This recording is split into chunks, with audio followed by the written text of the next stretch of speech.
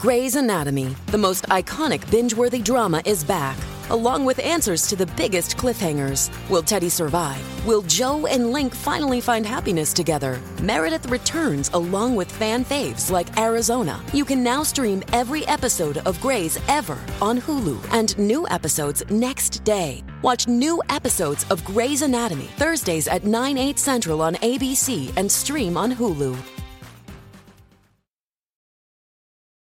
Man, it's like all the news in the world got dumped today. It's crazy. We got news in the Trump camp. Trump's going to be turning himself in next week, so that's fairly crazy. We got the Tate Bros have been released, which is pretty crazy. I think that's good news considering they haven't been charged with a crime. At least that's the latest. I don't know if they have been lately, but last I heard they were not even charged with the crimes. And then that dude Mackey who made a meme got convicted. So it's just it's a very crazy day. Plus, you've got these tornadoes hitting in the South. So, condolences to everybody. Hope everybody's safe. And what we're going to be doing today is we're going to have Donald Trump Jr. is going to be calling in to talk about the indictment against his father. So I'm not going to waste any time. Let's jump right into our sponsor for tonight. Ladies and gentlemen, this show is brought to you by castbrew.com. If you would like coffee whose mascot is a rooster, and you would like a coffee blend called Rise with Roberto Jr., a light roast for breakfast, well, then you got to go to castbrew.com and purchase our Cast Brew coffee. It is certified USDA organic. We also have a very robust dark blend called Appalachian Nights. And available right now, we also have a Colombian and French roast. And guess what? This is our company. We own it. We're sponsoring ourselves. If you guys want to support the show, you can buy coffee. It's a pre-order. We'll ship by the 5th. And we've already sold over $20,000 worth of coffee product. With only 4 options so far, we're building it out. We're hoping to have 4 signature blends, a seasonal blend, and this is going to help kick off the coffee shop that we are currently building out right now. And then we're going to try and create a whole bunch of these all across the country where we can create a communal space. So castbrew.com, buy our coffee, and also head over to timcast.com, become a member to support our work. Because as a member, you get access to uncensored members-only shows Monday through Thursday, as well as our Discord server where you can hang out with people, network, start companies, whatever it is you guys want to do. We're doing a new cool thing. Starting probably next week or maybe the next 2 weeks, Friday's sponsorships will be reserved for our members. This was brought up by a member in our call-in segment, and he said, how about your members are your sponsors? Why don't you shout out your members who have companies or projects? I said, that is brilliant. So already a really great idea from a member. So we're going to try and set up a system whereby y'all who are members can decide who has the cool project that we should promote. And then Friday night, the show will be brought to you by that member who has that company. I think it's a brilliant idea and I'm really excited to do it.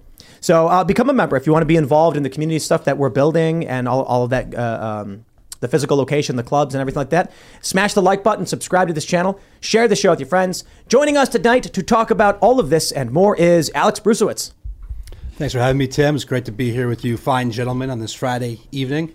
But I'm Alex Bruesewitz. I'm a political consultant. I work with a lot of the most pro-Trump and MAGA members. And we like to have a lot of fun. We like to piss a lot of people off. And I got to move over real quick. Yeah, but, there you go. We piss a lot of people off on Twitter. And hopefully some of my haters and the losers are tuning in tonight because there's a lot to discuss. But it's great to be here on this Friday with you fine gentlemen. Right on. We got Alad hanging out as well. Hey, what's up, everybody? My name is Alad Eliyahu. I'm a journalist over at Timcast News. Tim, thanks for having me on. Absolutely. Phil Labonte. Hello, I am Phil Labonte, lead singer of All That Remains, anti-communist, counter-revolutionary. I'm Ian Crossan. What's up, dudes? Also, we'll mention Twitter open-sourced a bunch of code today. The first step on a long journey of awesomeness. And that's another thing. I forgot about that, too. There's so much news. In the code, there were identifiers if you were a Democrat, a Republican, a VIP, or Elon Musk. Elon was like, it's going to be embarrassing, but this is the road. Which one do you think they gave preferential treatment to? I have. Yeah, right. Elon, let's find out. The reason they created the qualifiers in the first place was to be like, don't block these people, block those people. We also have Mr. Kellen. That's right. Elon freed the code on my birthday for me. He did. So, yeah, he told us. Happy birthday. Happy birthday. So let's just jump right into this first story. It says from the Washington Post, Trump plans to turn himself in for arraignment Tuesday, reports the Washington Post. I mean, that's basically it. They say former President Trump plans to fly from Florida to New York on Monday before appearing in a specially secured Manhattan courthouse to be arraigned on still unspecified criminal charges. People briefed on the arraignment said Trump is not going to hole up in Mar-a-Lago. His lawyer, Joe Tacopina, said Friday, a day after news of the Manhattan grand jury's indictment broke. So I guess the question here is, how do they even do this? Like, he's going to have to be released on bail on his own recognizance. They're not going to put him in jail. What is the Secret Service going to go in jail with him? Well, it's never happened in the history of our country. In our 250 years as a republic, this has never happened before. But from my understanding, Secret Service is taking lead on this process. So they've been working with the NYPD. And so on Tuesday, he's going to be arraigned. And I don't know what that's going to look like, but it's terrible this is happening in our country. It's his third world crap. This is a banana republic now. But I got to say, they're going to regret that, putting that guy on a mugshot. Can you imagine the T-shirts that are going to come from that? One of the stories we'll get to later is how Joe Biden's going to spend the rest of his days with Hunter behind bars because they set the precedent. But you've also got that Mackey guy who made a meme in 2016. He just got convicted formally by, I think it was a jury, right? Yeah. And there's a woman who did the same thing he did, and she got no charges. And what he did was he made a meme that said, instead of going to vote, text your vote to this number, which was a false thing. And so they're like, hey, you can't mislead people. And they couldn't find a single victim. But the girl did the exact same thing. Hey, instead of voting for Trump and don't wait in long lines, text this number with your vote. And texts are totally, she didn't post a number though, but she did say text voting is legitimate. So I'm saying we're already in it. We are absolutely in it. 100%. And, on January 6th, all the people that brought a Trump flag to the Capitol and peacefully protested, they're spending years and years behind bars. But just a couple of days ago, transurrectionists stormed state capitals across the country, and they're never going to see a day in jail. And not only that, but they attacked cops. There's videos of them pushing and fighting with cops. And there was a shaman. Although there I was think there was a shaman. I'll back those guys up on their rights. I'm saying guys for men and women and everybody's guys in my opinion. That's how I talk. But like it didn't seem I wouldn't call it violent. When the politicians came into this is in Tennessee, the one I saw, the cops grabbed people to move them out of the way. There was a little pushing and pulling. I didn't see any blood. I didn't see anyone striking anyone. So I support your right to protest. I didn't see any police throwing flashbangs into the crowds or tear gassing these innocent protesters. It's not just about that. It's about the protesters were holding up 7 fingers as a protest sign, which signifies that the perpetrator of the mass shooting was a victim.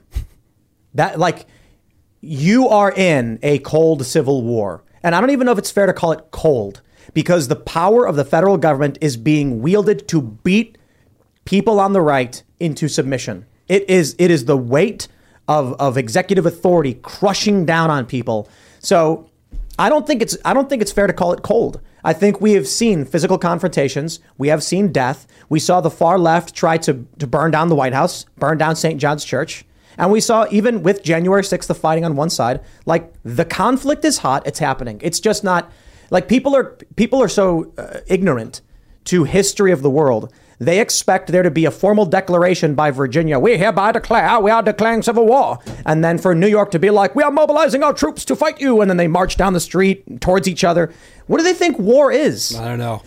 I think Jack Posobiec summed this week up pretty well. He said this week they indicted their top political opponent, convicted a descendant, and one of their nuts shot up a school full of Christian children. And that's just 1 week.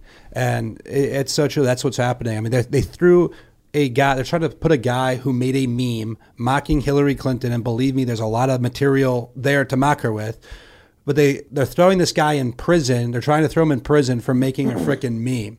And every single person needs to be speaking out in defense of Douglas Mackey. Every journalist, I saw some journalists that were giddy about this guy being indicted. Yep. These are the people that are supposed to protect the First Amendment and care about issues like this, but they're celebrating a guy who mocked a political figure for going, and they want him to go to jail. What's the legality if I stood outside of like a voting place and told people it's shut down today, guys, go home? The legality doesn't matter, obviously and clearly. Well, what he did was tell them instead of don't go vote, instead just text it here. It doesn't matter. He didn't tell anyone. He posted a meme to like nobody on the internet. So what is the legality? Can I stand outside of a voting station and tell people it's closed today, everyone go home? If you're a Democrat, absolutely. Just make sure you register as a Democrat before. But I mean, I'm being serious. Is it legal or illegal to do that? You cannot go to an individual and lie to them to trick them into not voting. Okay, that's my question. And that's what this person, you're right, he didn't go to an individual. And there were no victims. Okay. And there was a woman who was a Democrat who did the exact same thing who wasn't charged. So I'm not interested in hearing any arguments about it. He's going to jail for election interference, right? You want to talk about election interference? The left is concerned about election interference, that they want to throw a memer in jail, but they're celebrating corrupt and obese Alvin Bragg for trying to throw the top political opponent in jail. That's election interference, if we're talking about election interference, not some guy who made a meme that barely anybody saw. And so these people are sick, and they tried them in Brooklyn, right? No conservative is going to get a fair shake in Brooklyn. No conservative is going to get a fair shake in D.C.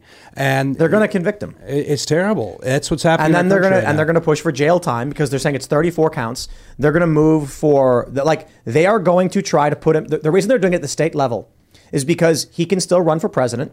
He can still win the presidency. And if it was a federal crime, which the Fed said we can't try him for this, then he'd be able to pardon himself.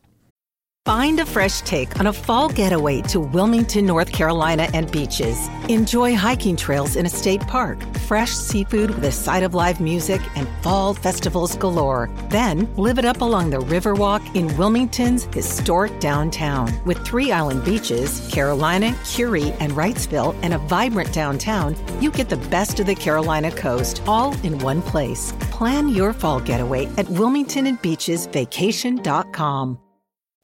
But it's a state level crime, so they lock him up.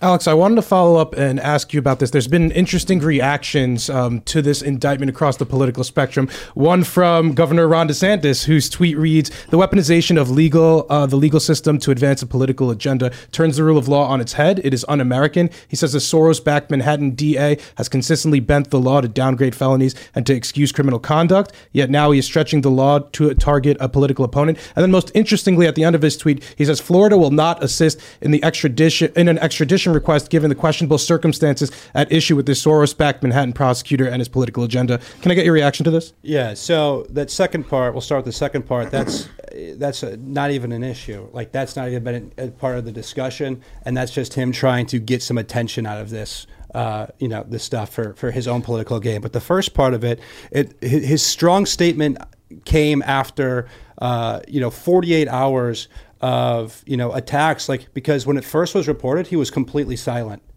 And then when he finally opened his mouth about it that Monday, his consultants had him read this script at a press conference, and a planted question. And he says that it's a sideshow. He said he's not going to be distracted by a circus. He said he's focused on Florida. Then he traveled to whatever state to sell his book. But he only responded because he had so much outside pressure.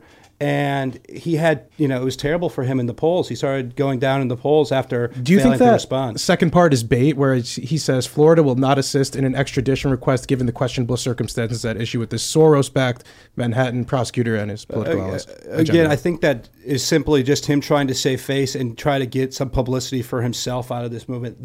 There's not even been a conversation about that. And then you had a lot of the DeSantis influencers who don't influence much that were pushing a narrative about how, if Trump really wants to fight the political persecution, he should take a stand and listen to DeSantis and refuse to be extradited. And I think that's just so foolish. The Soros DAs it's popular to attack them nowadays. He's mentioned Soros twice in this tweet.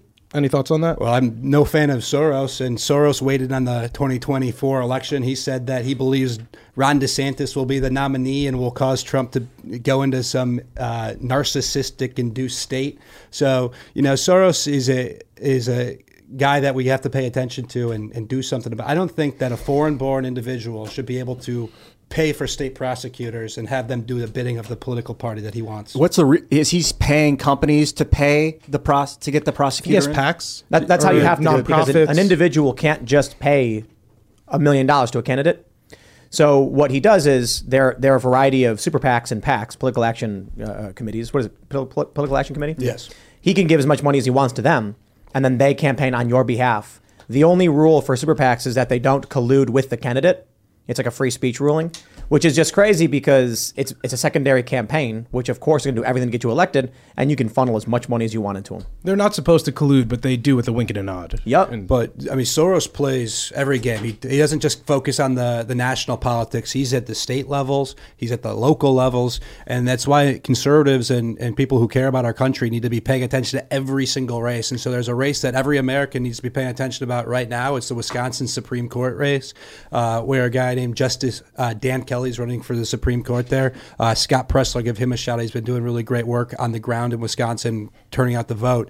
But we need that Wisconsin Supreme Court Wisconsin Supreme Court seat pretty badly because if we don't get it, we're going to fall into another Soros judge. Soros gave $1 million to help this Democrat get elected to the Supreme Court in Wisconsin. So he's focused at every level of government, and we're seeing the consequences of that right now, where conservative billionaires are, not so focused on anything except for getting Ron DeSantis enough money to try to beat Trump in the MAGA movement.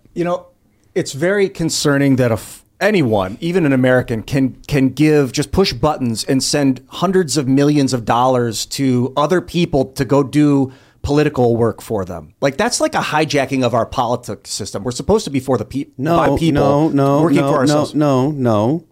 You can use your resources to promote ideas that you want to see spread around. Any kind of limit on that is a limit on the freedom of speech, because you have the right to hire people and engage in commerce and engage in activity in society. This is Citizens United. That's the argument that's made. The argument with the Supreme Court found that Citizens United, or in the Citizens United case, was that you had the right to have an organization to promote your ideas, that your property, as in your money, you could use your property to promote your ideas.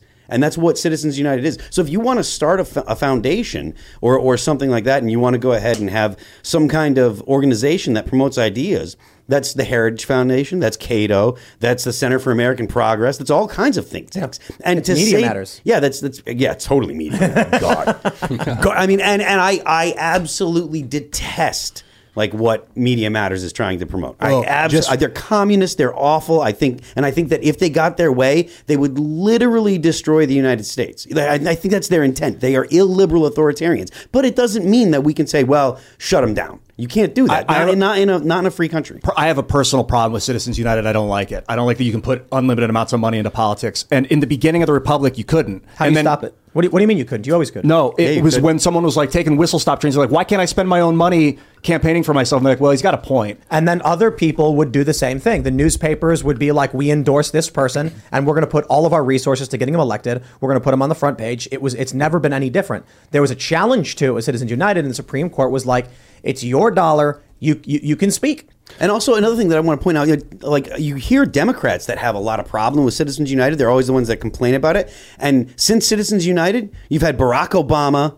then you had one term of Donald Trump, and then Joe Biden. So it's not that Citizens United means that conservatives and maybe it does mean the corporations, because the corporations are in bed with the Democrats nowadays. But it doesn't mean that it's automatically going to be conservative ideas, or that it's going to be the oligarchy of the church being in charge. So far, it's been Democrats. Well, we were talking about Matt Gaetz before we launched the show here, but Matt Gaetz takes $0 from special interest groups or PACs. He was the first Republican politician to say, I don't want your money. Yeah, Barack Obama spent more money than anyone ever, and then Hillary Clinton did the same thing, and Donald Trump didn't spend more money than everyone, and he still won. So what makes me a big fan of these MAGA politicians, from President Trump to Matt Gaetz, is they would rather have small dollar donations from hardworking Americans than go and kiss the asses of the Club for Gross of the world, who receive $200 million from 5 people,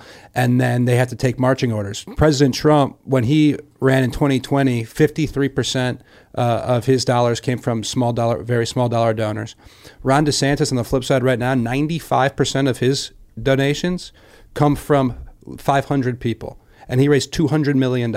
500 people gave this guy 200. And so let's address this right here. We got this tweet from Liz Harrington at RealLizUSA. President Trump raised over $4 million in 24 hours after indictment in Alvin Bragg witch hunt. Over 25% of donations came from first-time donors to the Trump campaign.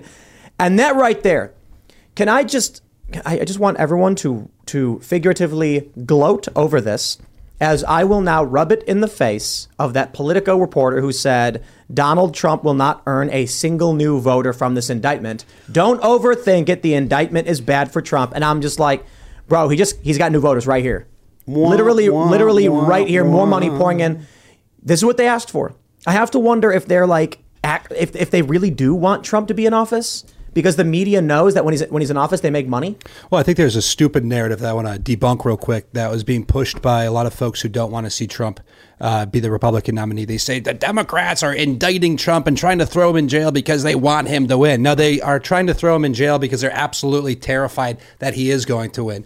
But, I'm glad you pointed out those statistics. A fourth of the new donors are first-time Trump donors.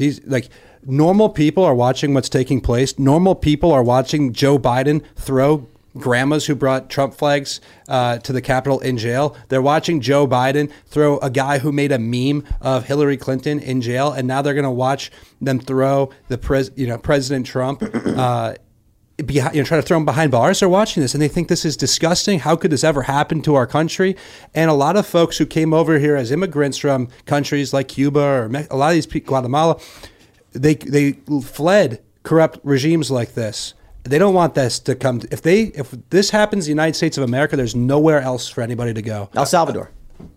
That guy's pretty base. Okay, maybe El Salvador. That guy's pretty base. The problem with El Salvador is it's savior. tiny and it doesn't have a military. Well, you don't want to go there. But it does mean the savior. I do got to say, it means the savior, and that's kind of funny. But up until Nayib Bukele, I think pronouncing it wrong, up until he got in and started reforming it, especially with Bitcoin, I would have said no other country. Now I'm kind of like, El Salvador's doing pretty well. But for the most part, in terms of the wealth, the access, the opportunity, El Salvador is doing fantastic.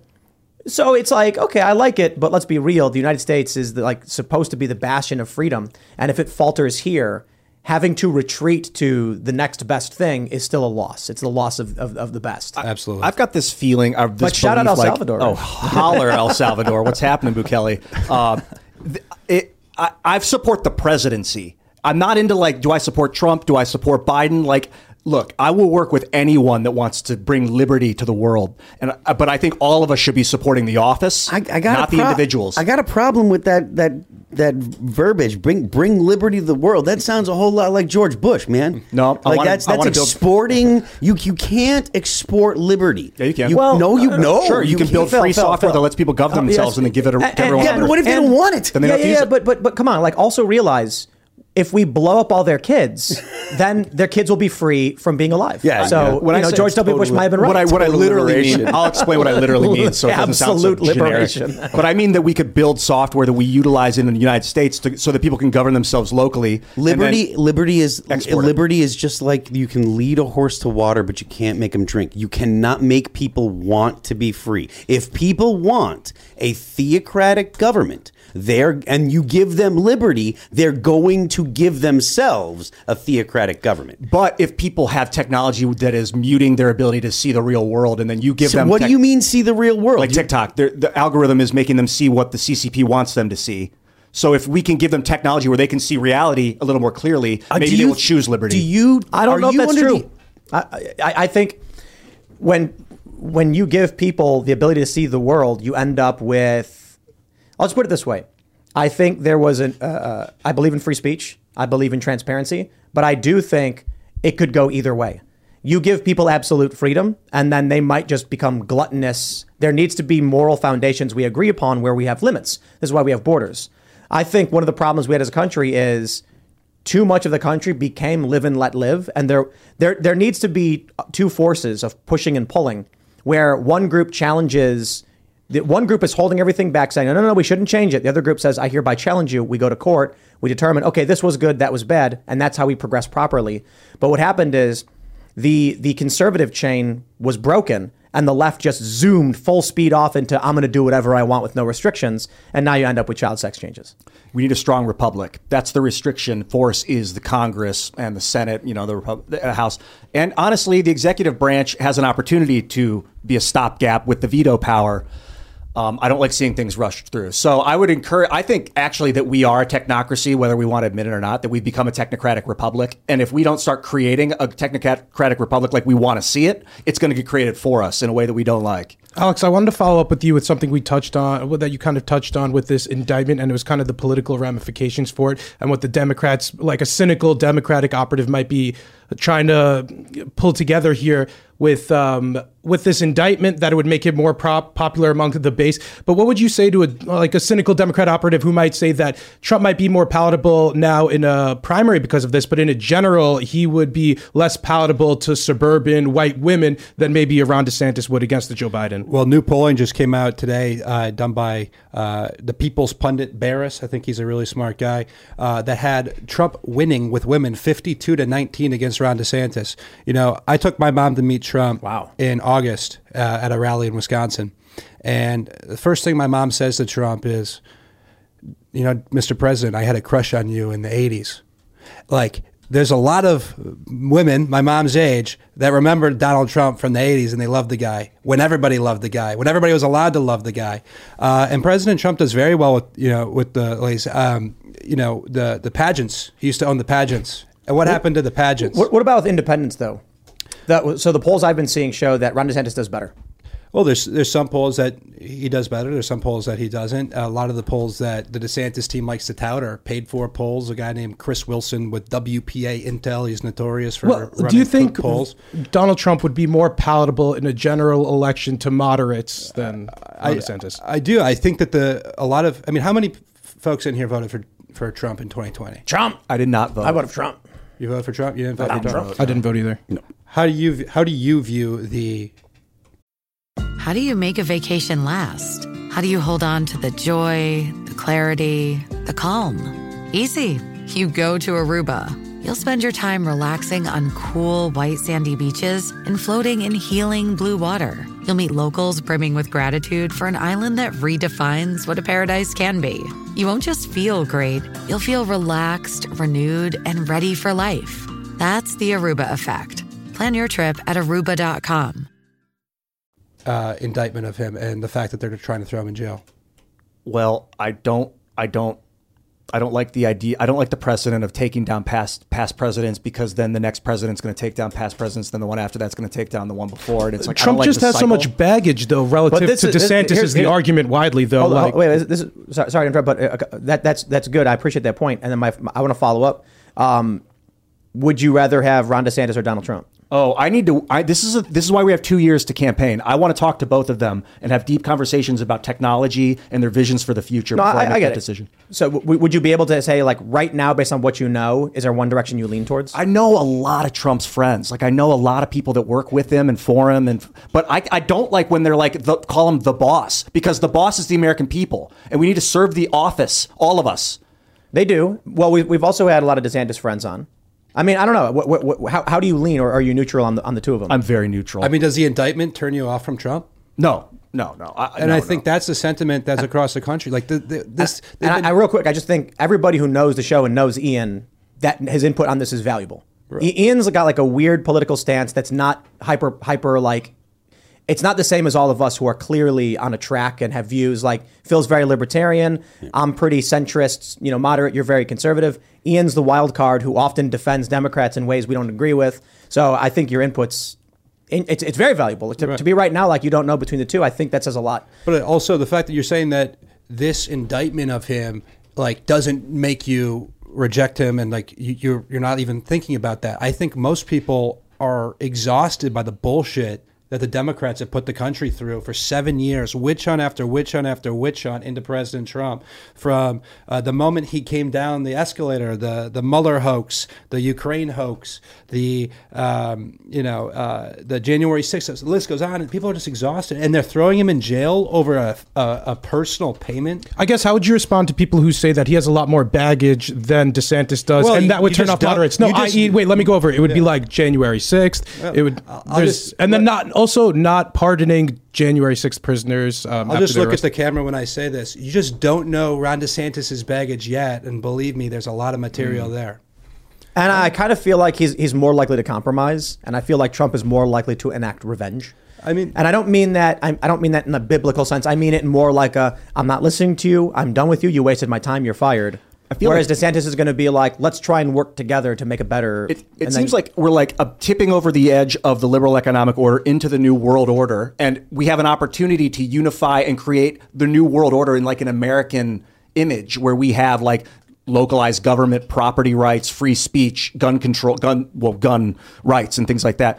And if we fight and argue as Americans, then it'll be the World Economic Forum that builds it for us. And then we'll be all like still, and then we'll be arguing with them and we'll be all trained to argue. So I really want someone that can unify and not unify out of fear, unify out of love and like a vision for reality, like a growth pattern. Well, in a weird way, I think on Tuesday, our country is going to be more unified than ever before, even though we're going to seem so incredibly divided. But when there's the photographs of the former president of the United States and the leading opponent to the current president, when they're walking him into a jail to try to, book him, that's going to bring people together. People don't understand, like, he's going into a holding cell. Yeah. Like, when he goes in, like, typically when you're arrested, you get placed in holding. It's not like a jail where they lock you in to punish you. It's like, we're temporarily placing you here as we process your paperwork. How are they going to do that?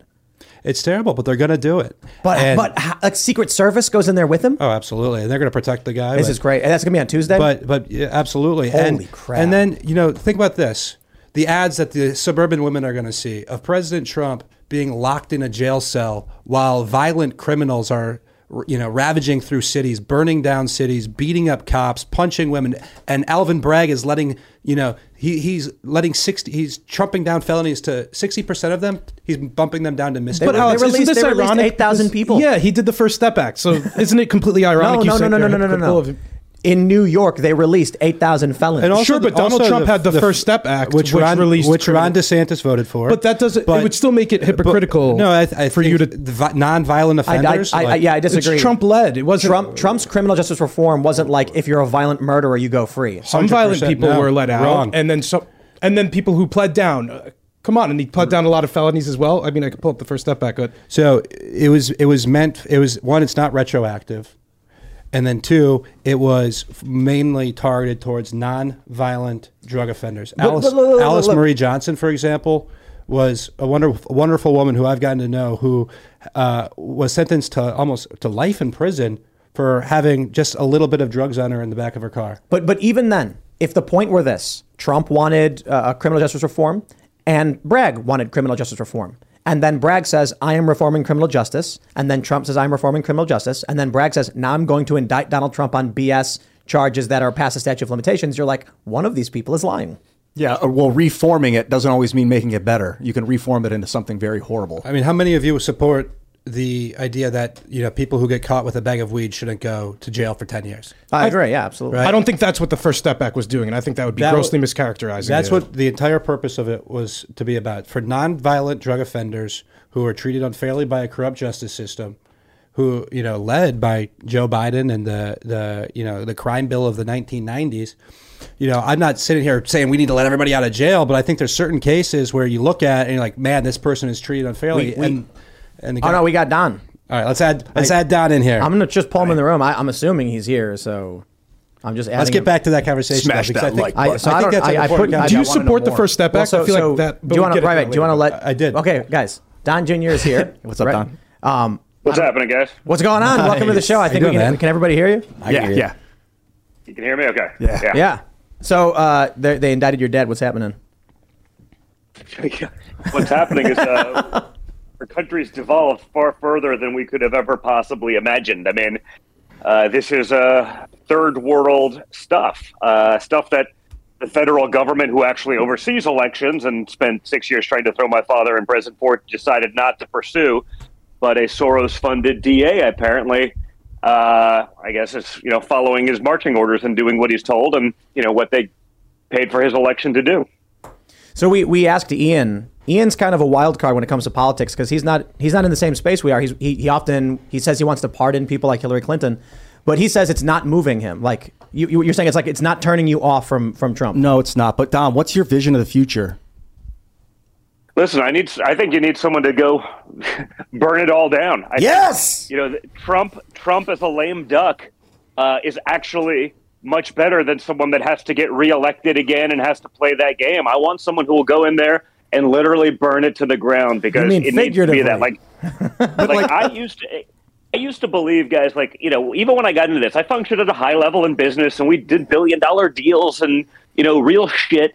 And, you know, I got there and was like, well, listen, this is what America is. And I believe this and I'm a patriot. And I'm like, oh, my God, even, you know, once I went through what I went through with Russia, you know, 50 hours of testimony and Adam Schiff up there saying I committed treason somehow. And then I see, you know, well, of course, nothing happens with that. Of course, none of that was actually accurate. It was all a perjury trap, hoping that in 50 hours of testimony, asking me the same, you know, 1,000 questions, maybe I say it a little bit differently the 50th time I'm asked, and therefore I committed perjury, and that's how they get you. But even I, who sort of had my eyes open during that, were like, well, there's still something to it, right? We all made the same mistake with the FBI and what they tried to do to Michael Flynn. It's like, well, it's the FBI. Like, you know, there must be some truth to it, right? They're not fully corrupted. It's the FBI, the CIA, same thing. Well, so let's, you know, then we're seeing them go after parents in this. Those people are domestic terrorists, a concerned parent going to a PTA meeting. But, you know, some, you know, trans shooter can have a manifesto and kill a bunch of Christian kids, and well, that's not domestic terrorists because they're Christians. Like, who really gives a shit? You know, that it's really scary where we're at. And well, so you know, let me ask you. I want to burn it to the ground. So, but when you say that, like, what's the practical step? Is that what was that policy that Trump Senior, he's going to fire Schedule F? Schedule F. Schedule F. When you say that, is that what you were meaning? Like, we're going to go and we're going to defund the FBI, we're going to fire all the bureaucrats?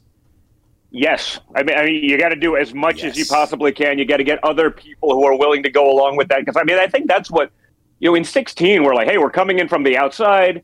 You sort of assume that, you know, hey, you may have a little bit differences in policy and whatever, but, you know, people still want the best for America. And that's just not even remotely true. You know, these bureaucrats, they wouldn't succeed in so many other things. And they're going to hold on to what little power they have because they wouldn't get it anywhere else. You see that what's going on, you know, in our military and, you know, the woke nonsense of like the decision-making process, the withdrawal from Afghanistan, everything that's going. I'm like, well, they couldn't have seen it coming. I mean, I'm like, you couldn't have seen it coming. You were there for 20 years. What do you mean you couldn't have seen it coming? Like, I saw it coming, and I don't know anything about Afghanistan. Like, my 9-year-old son, I was picking up from school that week, and he was like, hey, Dad, like, why would we leave $86 billion in equipment there? I don't understand. Dad, why would we pull out our soldiers before the people that have been helping us for 20 years? I felt like an idiot because I was trying to explain to a 9-year-old that, yeah, no, these people are just, they're that far gone. It's on purpose. Yeah, the word is surrender. That was a surrender in Afghanistan to the Taliban. Yes. And that should be the 100%. word. I mean, they're putting up videos of all the equipment. They have the second largest fleet of Humvees in the world, thanks to us for, you know, in minor details, $86 billion. That's like $275 per, you know, man, woman, and child in America. Like, that's your contribution to the Taliban, who our Secretary of State, Anthony Blinken, said, like on live TV, like in a congressional testimony, that he was, and I quote, shocked and dismayed that the Taliban did not install a more diverse and inclusive government. Like really? Like you're shocked? Like, you may be dismayed. I understand that. Like, but you're shocked after dealing with them for 20 years, after watching them throw, you know, homosexuals off of buildings and put, you know, journalists in a cage, douse them in gas and light them on fire. Like, you're shocked that there wasn't like a trans coalition in the new Taliban government. Like, you're not a serious person if you think that. Well, like, you have no business making decisions for our country. I think these people they're a cult. They live in this obnoxious internet world that's outside of reality. They're leading us straight off a cliff. You know what concerns me, Don, about the metaphor of like burn it all down is that when you do rapid transformation of political systems, the solution might not be like trying to solve one problem might create a bigger problem. Like what we did in Iraq when we dismissed the Ba'ath Party, we created ISIS. We put all these high level officials on the street and then they formed their own paramilitary, basically. And I think that our government, it is evolving. We are becoming a global community, regardless if we want to do it or we're just going to put our fingers in our ears and yell until it happens to us. So I think we can bring people together with like a vision of industry graphene. I'm not sure how familiar you are with graphene. All right, come on. But it's like a revolutionizing 21st century technology. Well, let me redirect this in a way, not to be. I'm not trying to be disrespectful, Ian, but I'll put it this way. I go off on tangents. I don't blame you, Tim. What I saw, Don, with your dad, and the reason I didn't vote for him in 2016, I voted in 2020 for Trump Sr. because the foreign policy I thought was the best I've seen in my entire life. When he crossed the DMZ into North Korea with no security detail, I nearly cried.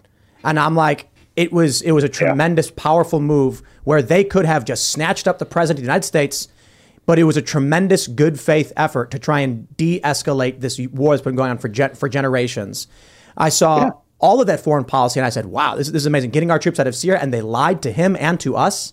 And then I saw... Well, they're back in Somalia, by the way. He took all 500 that we had stations out there, and now they put 600 right back in. And Syria. Again, that was Somalia, but Syria as well, right? I mean, I had Joe Kent on my podcast yesterday, whose wife died in Syria as a result of an ISIS attack. And it's like, I do this. I was like, wait a minute, we have people in Syria still?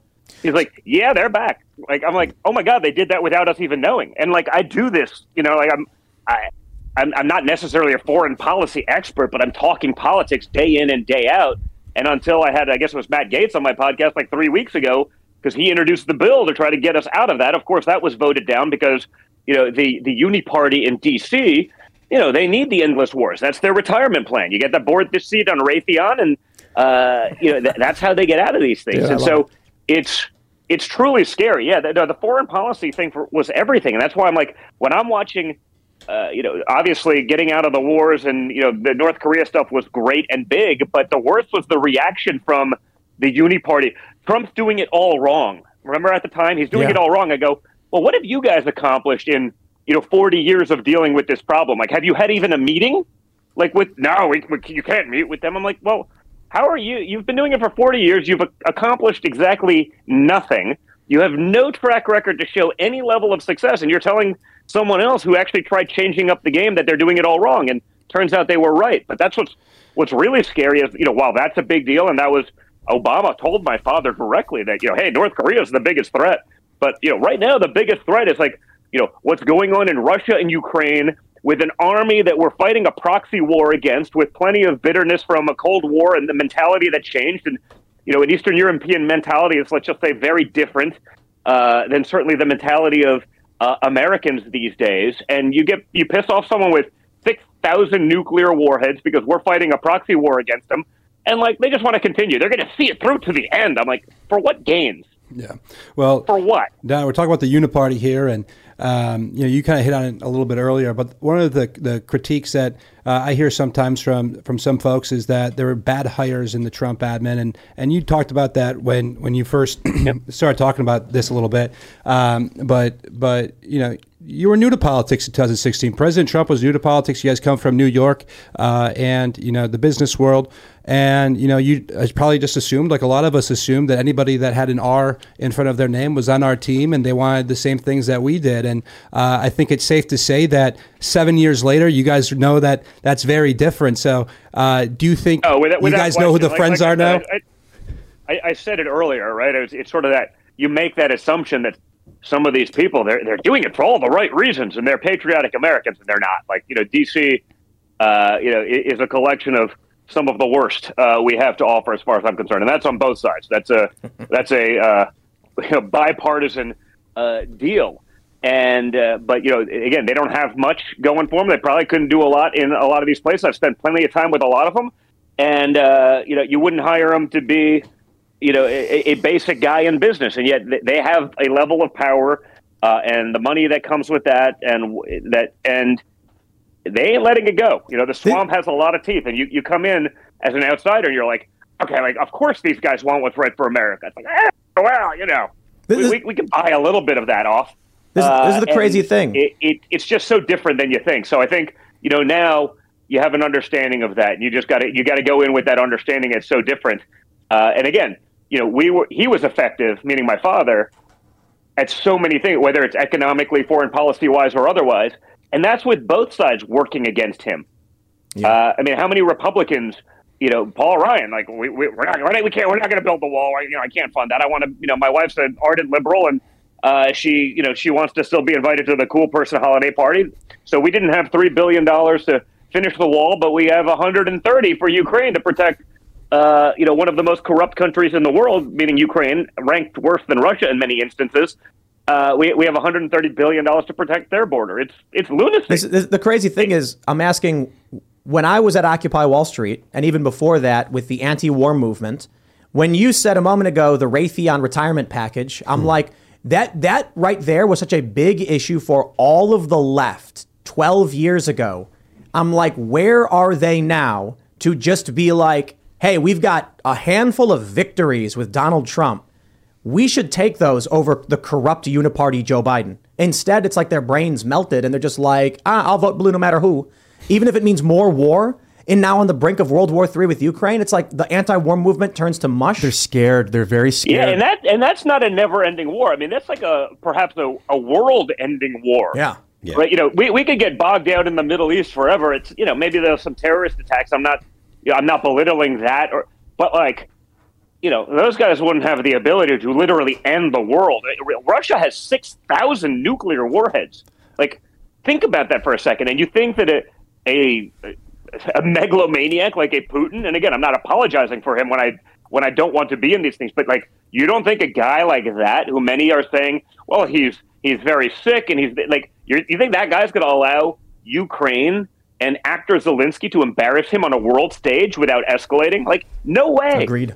Yeah, when you asked earlier, Don, what is it for? Why are we spending hundreds or over $100 billion to fight a proxy war against?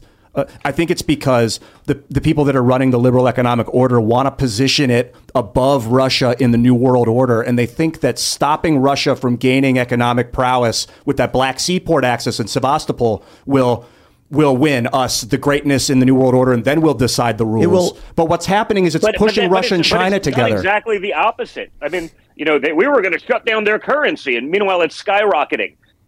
We stop our oil production, become dependent on Iran and Venezuela, a regime we didn't recognize, and the world's leading state sponsor of terror. And we're begging them for oil because we shut it down while Russia continues to pump. It's lunacy. The way to hurt Russia would be for us to produce more of our own oil, drive the price of oil down, create jobs in America, and they got nothing else. We have more than them. But, we're not going to do it environmentally sound. You think the Russians, they take any environmental precautions?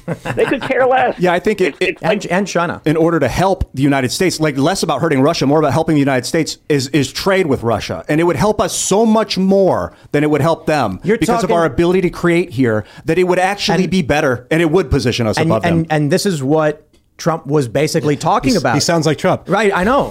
I think diplomacy is the answer. The Chinese, the Russians, and the Americans need to work together to protect this planet. Listen to what Donald Trump was saying about all this. But diplomacy only works, guys, if there's some force behind it, right? That's why they saw Trump, they're like, okay, he's not someone to be trifled with. It's the nature of predation.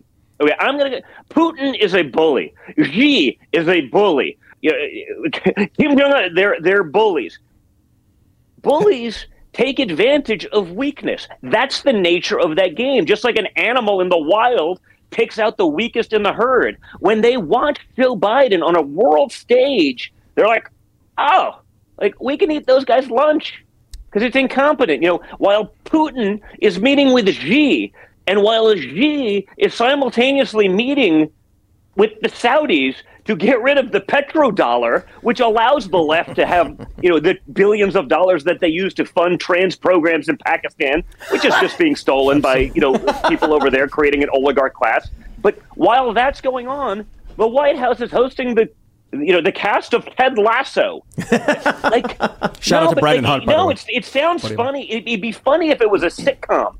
But I wake up on some days and I'm like, dude, I hope that I'm just the star of the Truman Show, and that everyone is just fucking with me. Because if they're not, it's a disaster. Hey, Don, I know Trump has a long list of accomplishments. I wanted to ask you, what do you think his biggest accomplishment was? And then on the flip side, his biggest shortcoming in his first term?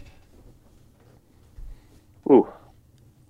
Biggest accomplishment. I guess I just look at the economy was going so good, man. I guess I look at that.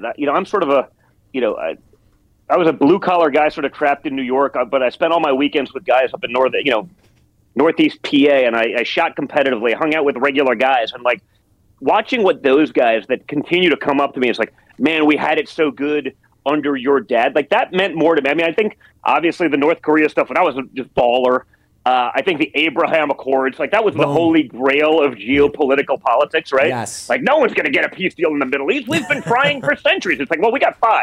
Like that was, I said, it was the holy grail of geopolitics. It can't be done.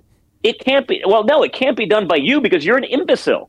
Like you're there, you're in power because you were a big donor to someone, not because you've done anything relative to this. You're there because you've been there longer and you have seniority. It's like Fauci. Does anyone really believe that Fauci was the best guy in medicine? That he should be making the decision? No, but he was the best bureaucrat, and I'm sure as shit he was really good at snaking anyone who got in the way of him and a TV camera from the 80s through, because it doesn't seem like he got anything right. So he may have got some of the things of COVID right in his emails to his colleagues, but that was exactly the opposite of what he was saying on national TV, because as long as you were going against Trump, you got an extra camera in your face, you got the cover of Vanity Fair or some, nonsense rag, and like, that was his currency. So what do you think Trump's, re-ask what biggest shortcoming of Donald Trump? Listen, I would say, it has to be, on that hiring front, because when you come in as a new from outside of that world, it takes a lot. Like it's hard to overcome decades of being like, no, like if you're going to do this and you're a public servant, you're doing it for the right reasons. And man, it is so wrong. It's like what you see in politics. Like some of these people that are running, it's like they have no chance. Like, you know what it is? It's a book tour. Absolutely. Like they're running so they can drum up some numbers for a book tour, or some guys are running because the consultant class that we won't hire needs to have a job, and they got to make their 8 or 9 figures taking 20% of the ad buy of someone's campaign. And like they're pushing people, like they're being forced into it because the consultant class is like, hey, listen, if you guys don't do it, we're going to have to, just get by with a congressional race, and we're not going to make $15 million this cycle on the ad buy. Like, yeah, it's a screwed up place, man. And like people don't fully understand that. I dealt at a pretty high level, and I didn't fully understand it. And I certainly didn't understand how deep and depraved it actually is until, I mean, man, every day my eyes are further opened. And, this week was sort of the culmination of all of that, right? You saw the reaction to the shooting in Nashville, it's like you have moments in your life, I guess, where it's just like a kick to the groin. The Afghan withdrawal the week after that, to me as an American, was one of those you just felt embarrassed. Absolutely. And I had one follow-up on his greatest the response to Nashville was like that to me, which is like, it's not the Christian children, they're not the victim, it's the trans community that's literally going through a genocide. I'm like, well, like how? Like, absolutely. I know you say that, but like where? Like I don't see that. Like I'm a pretty big voice in the conservative movement, and like I have trans friends, and I don't care. I draw the line at you wanting to jack up a 3-year-old with hormones without their parents' any involvement. I think that's sociopathy. But like, I don't know. I think I'm pretty, let's call it progressive on the issue. But that's not enough. And I had one follow-up on his greatest achievement. And that's like everything else going on right now. Absolutely. And I had one follow-up on his greatest achievements, because I know Trump constantly touts Operation Warp Speed, and he hailed the COVID-19 vaccine as one of the greatest achievements of mankind. Do you agree with him on that?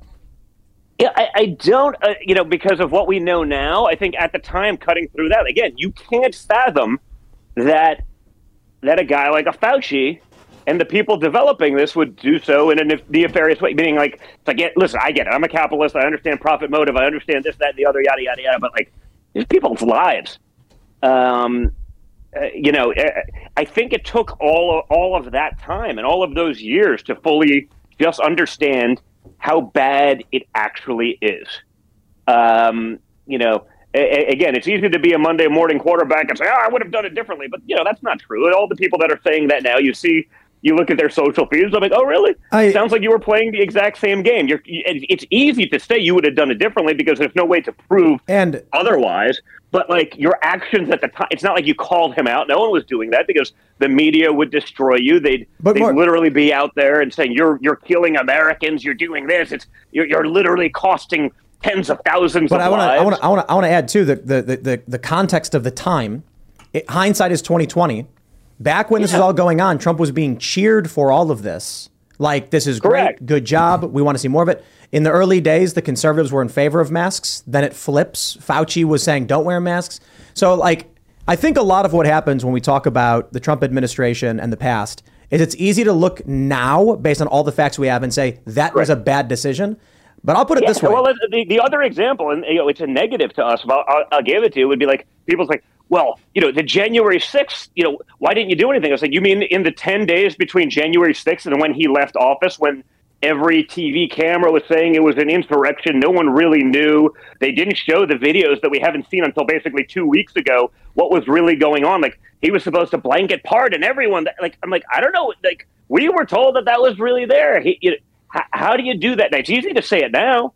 Yeah. We've seen the video. We saw the nonsense. We saw the refusal even a few weeks later. But in that 10-day period, with literally the entire world being like, it was an insurrection. I was like, well, maybe you had to say, well, it was the first unarmed insurrection in literally the history of the world, which is probably unusual. But, like, given the response, like, so I get it. I think ask it was you. wrong, but I think I can think it's wrong knowing what I know now. At the time, I'm like, holy shit, I don't know. Like, I thought it was probably overblown, but it wasn't so simple, right? So I want to talk about 2024, and I want to just say something real quick on DeSantis. About a year ago, I went on a Daily Wire stream and said I was probably leaning towards DeSantis as it comes to 2024 because he's done such tremendously good things with his leadership in Florida.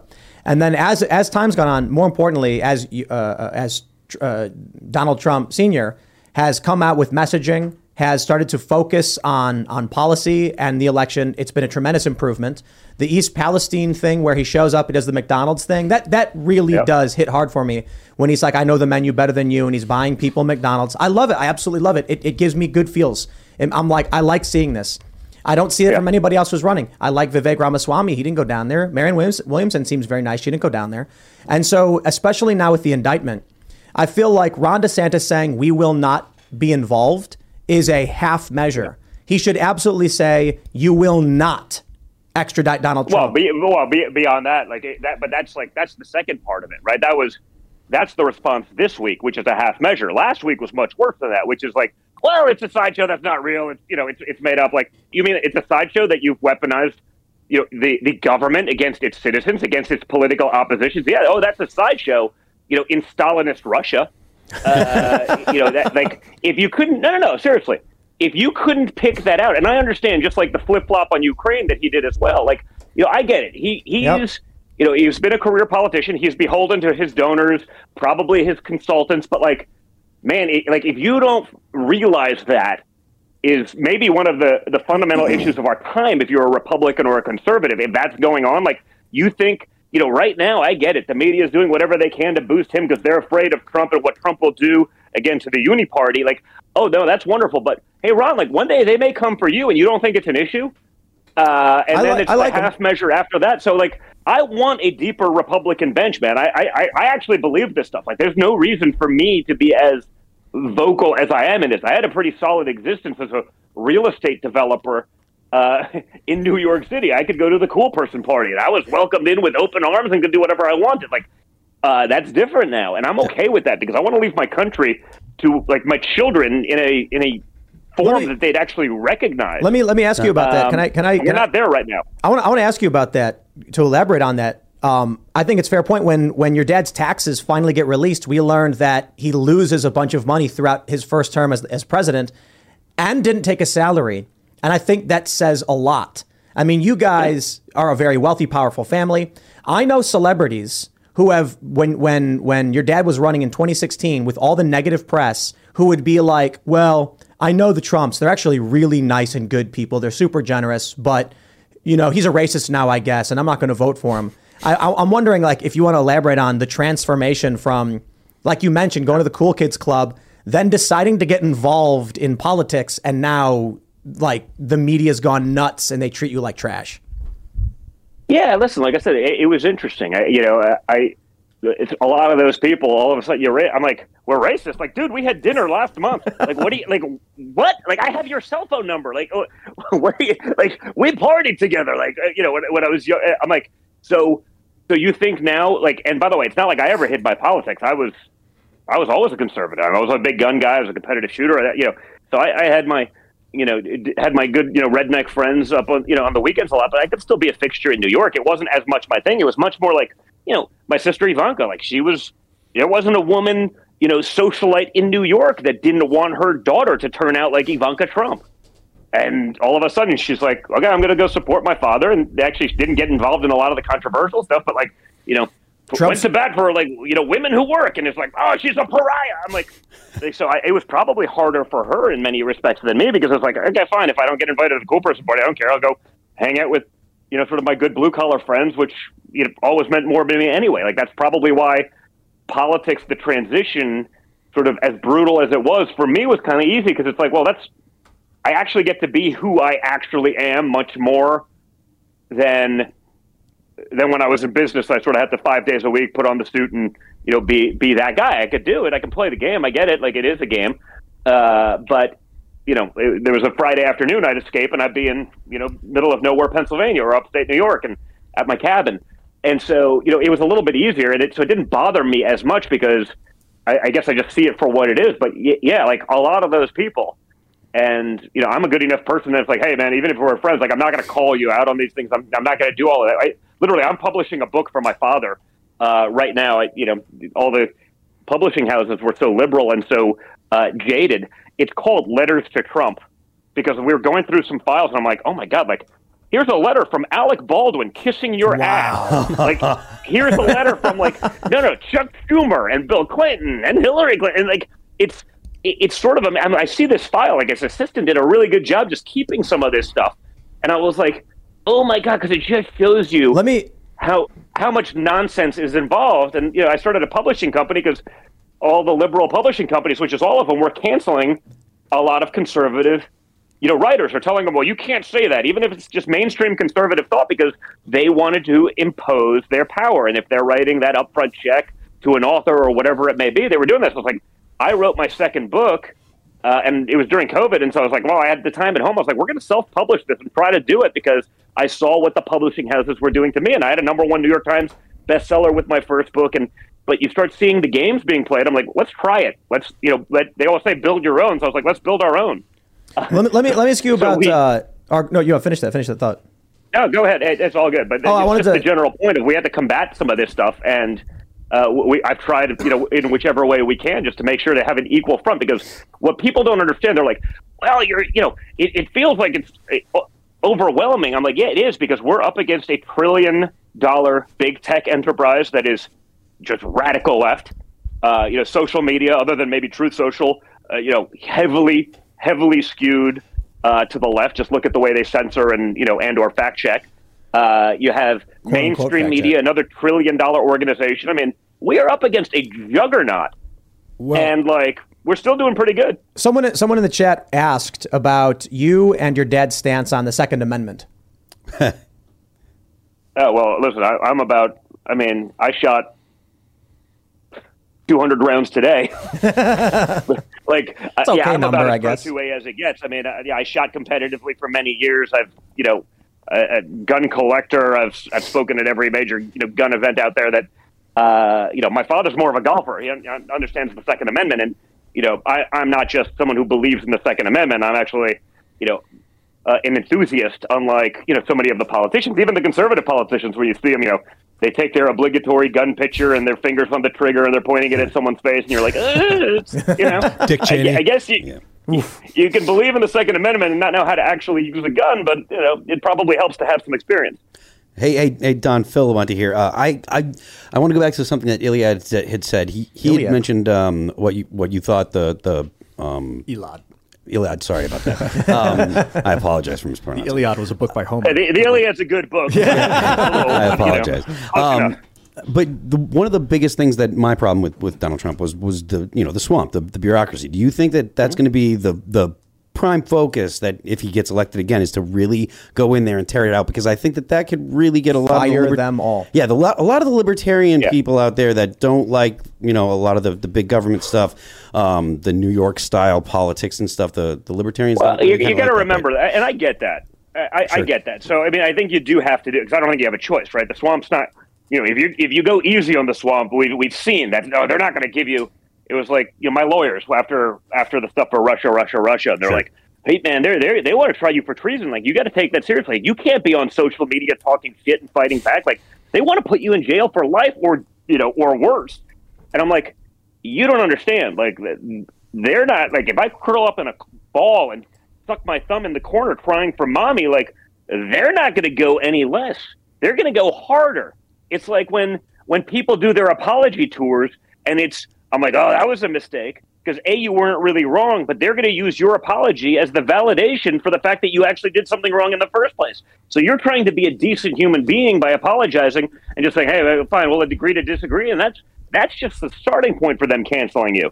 And so, I think that New York style politics, like, I think you need it because that's what we're up against. And I also think you have, again, all things are a little bit about perspective, right? Mm-hmm. Like, fine, he maybe got rougher, but like, they got rougher because they're trying to throw his family in jail for nothing. We know that. Like, that's no fact. They're trying to they impeached him twice for what? Growing a great economy, and this all nonsense. Like, Agreed. You have to have that hard approach. If you go soft, you don't get points for going soft. I'll tell you one. They don't give you like, okay, well, fine, we're gonna let Trump, drill for a little bit more oil and gas and boost the American economy because he's being friendly and nice. Like, that's not how it works. They don't care. If they had if they had like a moderate Democrat in 2016 and throughout 2020 who was talking about helping the working class, securing our borders, like things Bernie Sanders had talked about in 2015, and they did not lie about literally everything related to your dad, I'd have been like, well, I think I'll still vote Democrat. But they were corrupt, They lied, they manipulated, and they didn't care about our country. And so naturally, for a while, I'm like, I hate everybody.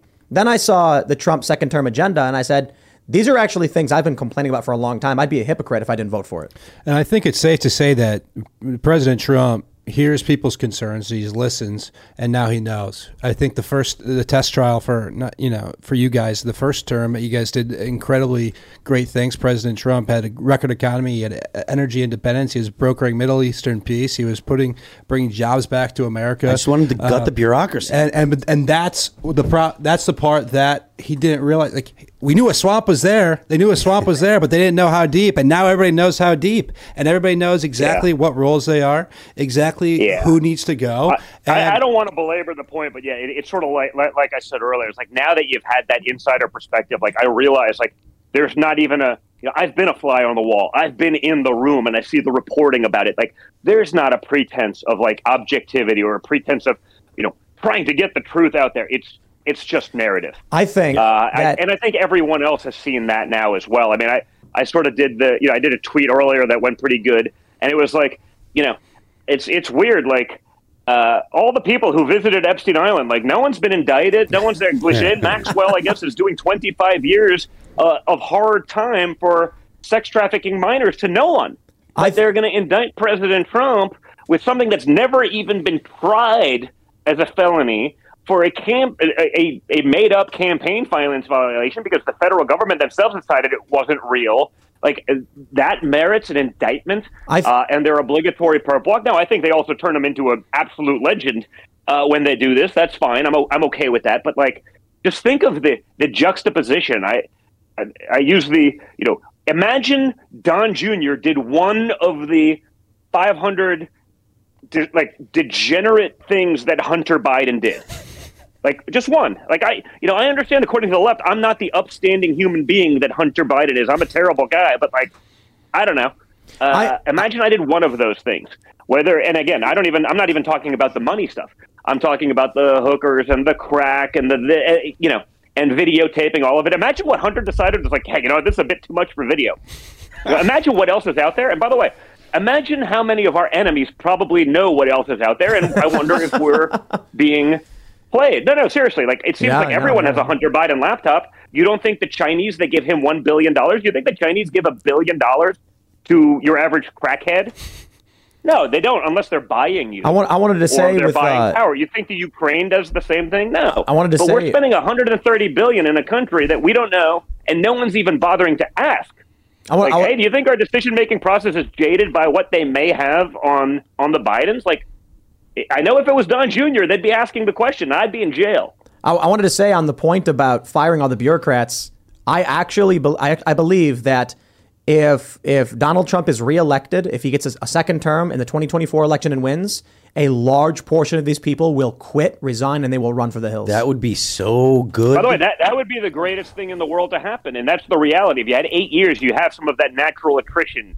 It's a long time. Well, it's after 25% more of most people's careers, you got to do that. But yes, I think if they realize that someone's just going on there and they don't care, and they don't have to get reelected, and they don't have to make friends, and frankly, they've been treated so poorly that they don't care about any of that. Like, I think literally, like, that's what I'd be voting for. I don't care who, if it was going on for someone else and they were doing the same thing to someone else, sometime down the line, I was like, I'm voting for that guy just because I want to see that place just, taken down to the bones. I do think that if he wins again, I do believe he will, a lot of these people will quit out of protest and the swamp will start draining itself. Fear. They'll quit out of fear and call it a protest. Absolutely. But, after the 2020 election, there was a moment in time where a guy named Jeffrey Clark was almost appointed to be the Attorney General. And you've had him on your show before. Yeah. And hundreds of people at the Department of Justice said, if Jeffrey Clark becomes the AG, we'll quit. And now we just found out exactly what we need to do to get. I don't know anything about his politics, but I'd be like, hey, he's now number 1 or 2 on my list. Yeah, they said they'll all quit, so the swamp would drain itself at the DOJ. All you have to do is appoint Jeff Clark as AG. So we have a solution to that one. But all of these different bureaucrats and all these different agencies, I think we got to move a lot of these people out of Washington D.C., put them in real America, and they'll quit and protest out of that as well. But we're really looking forward to a second Trump term because you guys know where the bodies are buried. You know who needs to go. And I don't think that you're going to hold any punches because I think you guys have been treated incredibly unfairly. You know what? The metaphor I want is it's like Donald Trump, your dad, Don Sr., is like on his knees and they're like beating him metaphorically, in the movie. And he's like, his face is all bloody and he's down and he looks up at the guy and looks him in the eyes and he says, "You're pardoned." I didn't say the word pardon right, but I used to be famous for "you're fired, you're pardoned." Like he's pardoning his enemies because that's the Christ-like thing to do. I think it might not be the battle strategy tactic, but I think that will it'll just resonate. You're on the other side of this one. I want him to go in with a bunch of eyes, dude. I want him to go with federal law enforcement and be like, "You're all under arrest." Yes. I don't want another ISIS. Yes, Tim. Leaning more that way, but again, it's different, right? My perspective has changed because of what I saw they tried to do to me. Like, literally, I had, Adam Schiff and, some of those guys, like, on TV, I committed treason. Like, I'm a patriotic American, man. I take that shit seriously. Beyond the fact that it's, a crime punishable by death, like, you're just saying, like, I'm not American. Adam Schiff's an American? Like, give me a break. Like, so, yeah, I'm coming at it from a much more pissed off perspective. Do you think that... But... again, you look at just what's going on. You look at the decisions. You look at the prioritization. You look at the soundbite. Everything that's coming. It is a clown show. Do you think that we could it's a clown show? Somehow. You listen to the press secretary, and it's like, and I got all sorts of hell. Look at John Fetterman, the Pennsylvania senator. They've called me. I'm every name in the. I'm an ableist. Apparently, I discriminate against people with disabilities because I've been like, calling him out for not being able to complete a thought or a sentence. And then and I'm like, I don't think it's an unreasonable expectation, guys. Not for a senator, no. For an American to assume that his senator, a person making trillion-dollar decisions, perhaps life and death decisions, sending our kids to war, especially when the Biden administration is saying we're the closest we've been since the 1960s and the Cuban Missile Crisis. Like, I don't think it's an unreasonable thing for me to expect a United States senator to have basic cognitive function. And if you look at that guy, That's like the minimum standard. Yeah, that's why he's been in a hospital for a month. True. He spent more time in a hospital, but they knew that when they ran him in a primary. But he was the most radical, so they let him get through it. They're saying, "Oh, you're a terrible person for doing this. He's stressed out already." I go, "No. He was stressed out before, and you ran him for Senate." Okay, like, I'm not the bad guy here, folks. You can say what you want. I'm not going to apologize. I'm not going to withdraw my commentary. I think it'd be wonderful if he was a bad guy at Walmart. That's great. Gainful employment is important. Everyone should have it. John Fetterman has no business being a United States senator. Exactly. And it doesn't take a brilliant person to figure this out. But, oh, man, they went after me. I'm the most discriminatory person in the world for expecting the guy to be able to, speak. I want to ask you about this. We have this story from the Post Millennial. New York City jury found Douglas Mackey guilty in first ever meme trial after making memes that disparaged Hillary Clinton in the 2016 election. I have the tweet. It was this. That'd be my first part of it, man. That was Ricky Vaughn, right? Well, but he's one of the great, the original OG, sort of Twitter accounts, like MAGA accounts. I mean, think about, we live in a country right now, this is the United States of America, where they want to put a guy for a fucking meme in jail for 10 years. Not one, they're gonna. Yeah, well, you're right. He's already lost the trial, theoretically. Like that would be my first pardon. Because it's state level. You can't pardon him. Like, that's the think thing. of the things that. Yes. Think of the thing. Well, you're right, I guess. But think of the things that the degenerate left puts out there, and not a consequence. No one ever goes after it. They don't even get fact checked. I mean, I look at some of the stuff they say about me. I'm like, well, these are demonstrably false, and they're lying. Yeah, wow, we can't look at that. I go, but you fact check me when I say this is my opinion, and you come up with some sort of arbitrary way to say, well, that's fact. I'm like, I'm not allowed to have an opinion. Well, so we also have this tweet from Christina Wong, where on November 8th, 2016, she did almost the exact same thing, tweeting out for Trump supporters to text in their vote. She didn't include a number, but she even included Super Wednesday, a fake day for voting, and she's not been charged. So I see this story as a perfect example of partisanship. Because that's how it works. There's no equal justice under our law anymore. We have a two-tiered system. Okay, whether it's Christina Wong versus the Ricky Vaughn, whether it's Hunter Biden versus me, it can't be more apparent. And again, it's not like it's just anomalies. They only go one way politically. Only one way politically. There's not even I can't even come up with examples of the left on this. And again, whether that's censorship, whether that's actual prosecution, the list goes on and on. It's so stacked. We have to understand that, and we have to all be engaged in it, because otherwise it's over. Did you know that the marshals outside of the Supreme Court justices' homes were ordered not to arrest the protesters unless absolutely necessary, despite the fact the protests are actually illegal? Yeah, and if we did that to Ruth Bader Ginsburg before she passed, they'd all been in there with the January 6th prisoners, and right? they'd be waving that statute in the air. How many people were arrested, Tim, in the summer of love? In the 2020, billions and billions of dollars of damage, people murdered, David Dorn and others, buildings burnt to the ground, arson. Now, you can loot a Gucci store and steal a purse because it's in the name of social justice. You ready for this one? For this one? How many were arrested? This one actually, this is important. There were 19 plus deaths and 14,000 arrests. Now, it may sound like, well, then these people are being held accountable, right? You mean to tell me how many were let go right away? Not only were most of them probably let go, but don't you think 14,000 plus arrests over a period of 2 weeks should be the major story of the past few years? Like, 14,000 people were arrested. They were mostly peaceful. Oh, right. Peaceful. $2 billion in damage. That. I was watching a reporter say that live because I was like, man, this is crazy. He goes, it's mostly peaceful. I go, dude, there's a building burning in the background. And like 3 seconds later, the reporter got hit in the head with like a brick. Yeah. I'm like, but to your point, the lengths they went to, like, don't believe your lying eyes. You can see it. It's happening in real time. Yeah, but to your point, what they tried to do to Kyle Rittenhouse. Like, oh God, lunacy. Well, to your point about the folks, getting arrested and being let go right away. I mean, there's a great deal of people that fall into that bucket. But just the total prosecution number of those people are like 50, 60%. January 6th defendants in Washington, D.C., there's a 99% conviction rate.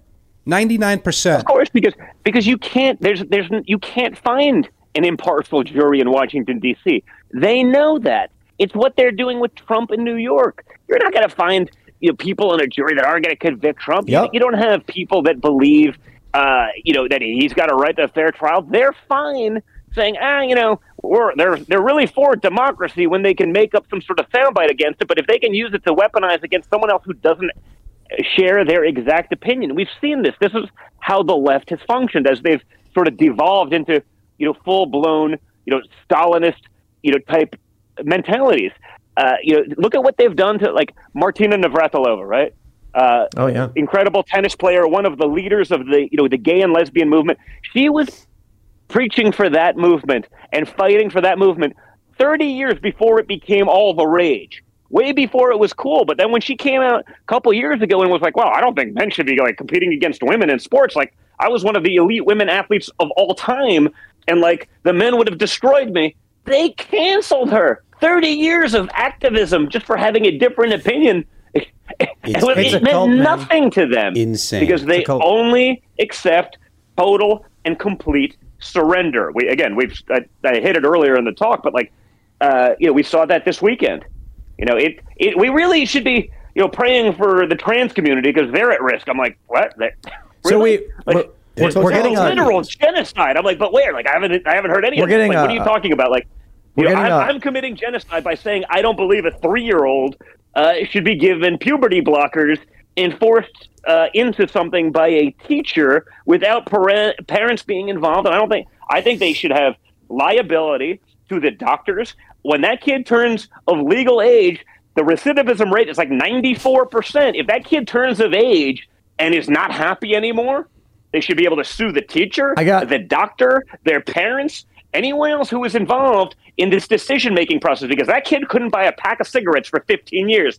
But we're going to give them life-altering, body-altering meds and drugs and hormones, and that to be against that makes me a committer of genocide. It's stupid. I want to ask you 2 more questions. One of them will be a bit simpler, but the first one is, we're getting a lot of people asking about your views on Julian Assange and whether or not he should be pardoned.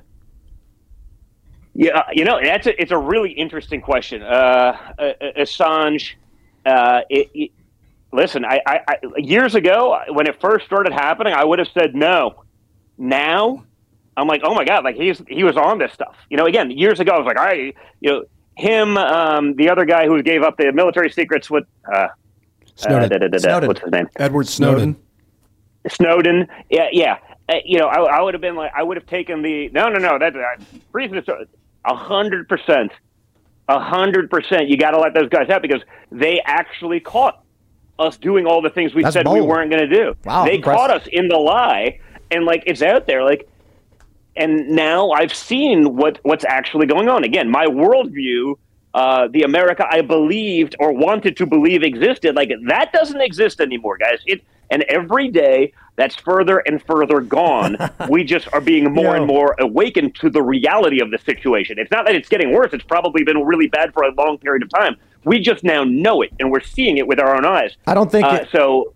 Yeah, I don't think that's an easy question to answer. But there were a lot of people in chat saying, I think my mind has changed on that a lot. Even when we first got into politics, I'd have been like, no, that's a bad thing. We can't have that. But I'm like, now? Everybody's cheering now, though. They're like, yeah. So you're right. I got one more question, though, because we're going to jump over to this Andrew Tate story. But while we have you, the next question that everyone seems to be asking is, how and when can we get your dad on the show? And have you actually come in the studio, to be honest? Yeah, I know. We talk. I got to get up there. Honestly, if I can do anything to avoid going into DC, I usually will. But I'll make it up there and come there. I'll talk to him about that. And by the way, Andrew Tate, another example, right? And he's someone I've hung out with. I've gone back and forth. He feels like he's been in jail. I don't even know. They haven't even told us what he's done. He's not charged with anything. They just put him on house arrest. He's not charged with anything. Yeah, they just moved him. He's got witnesses on his behalf.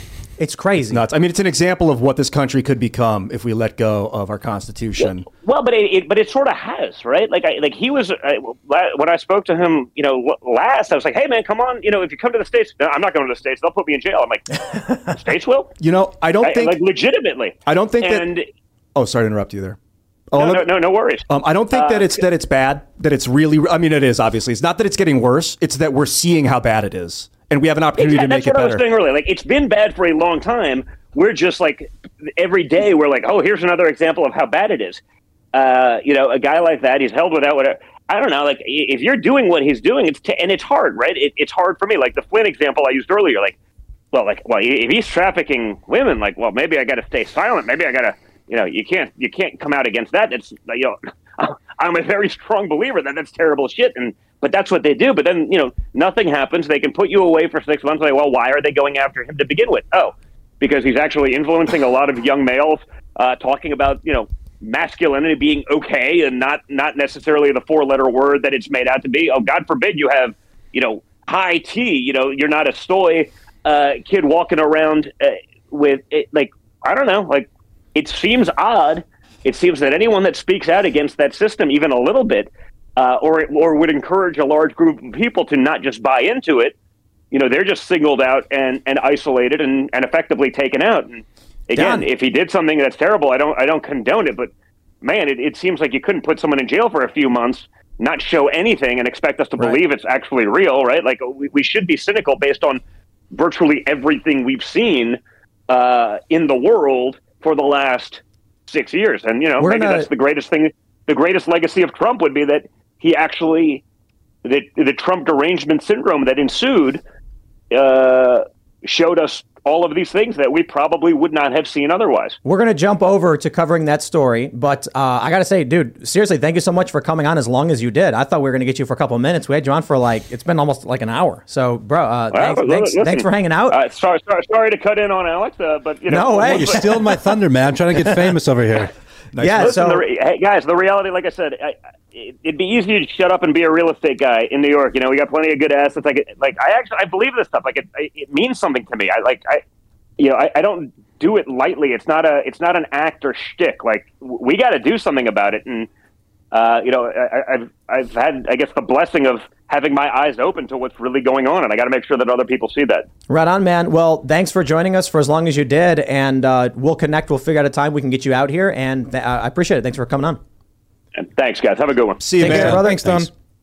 Be good.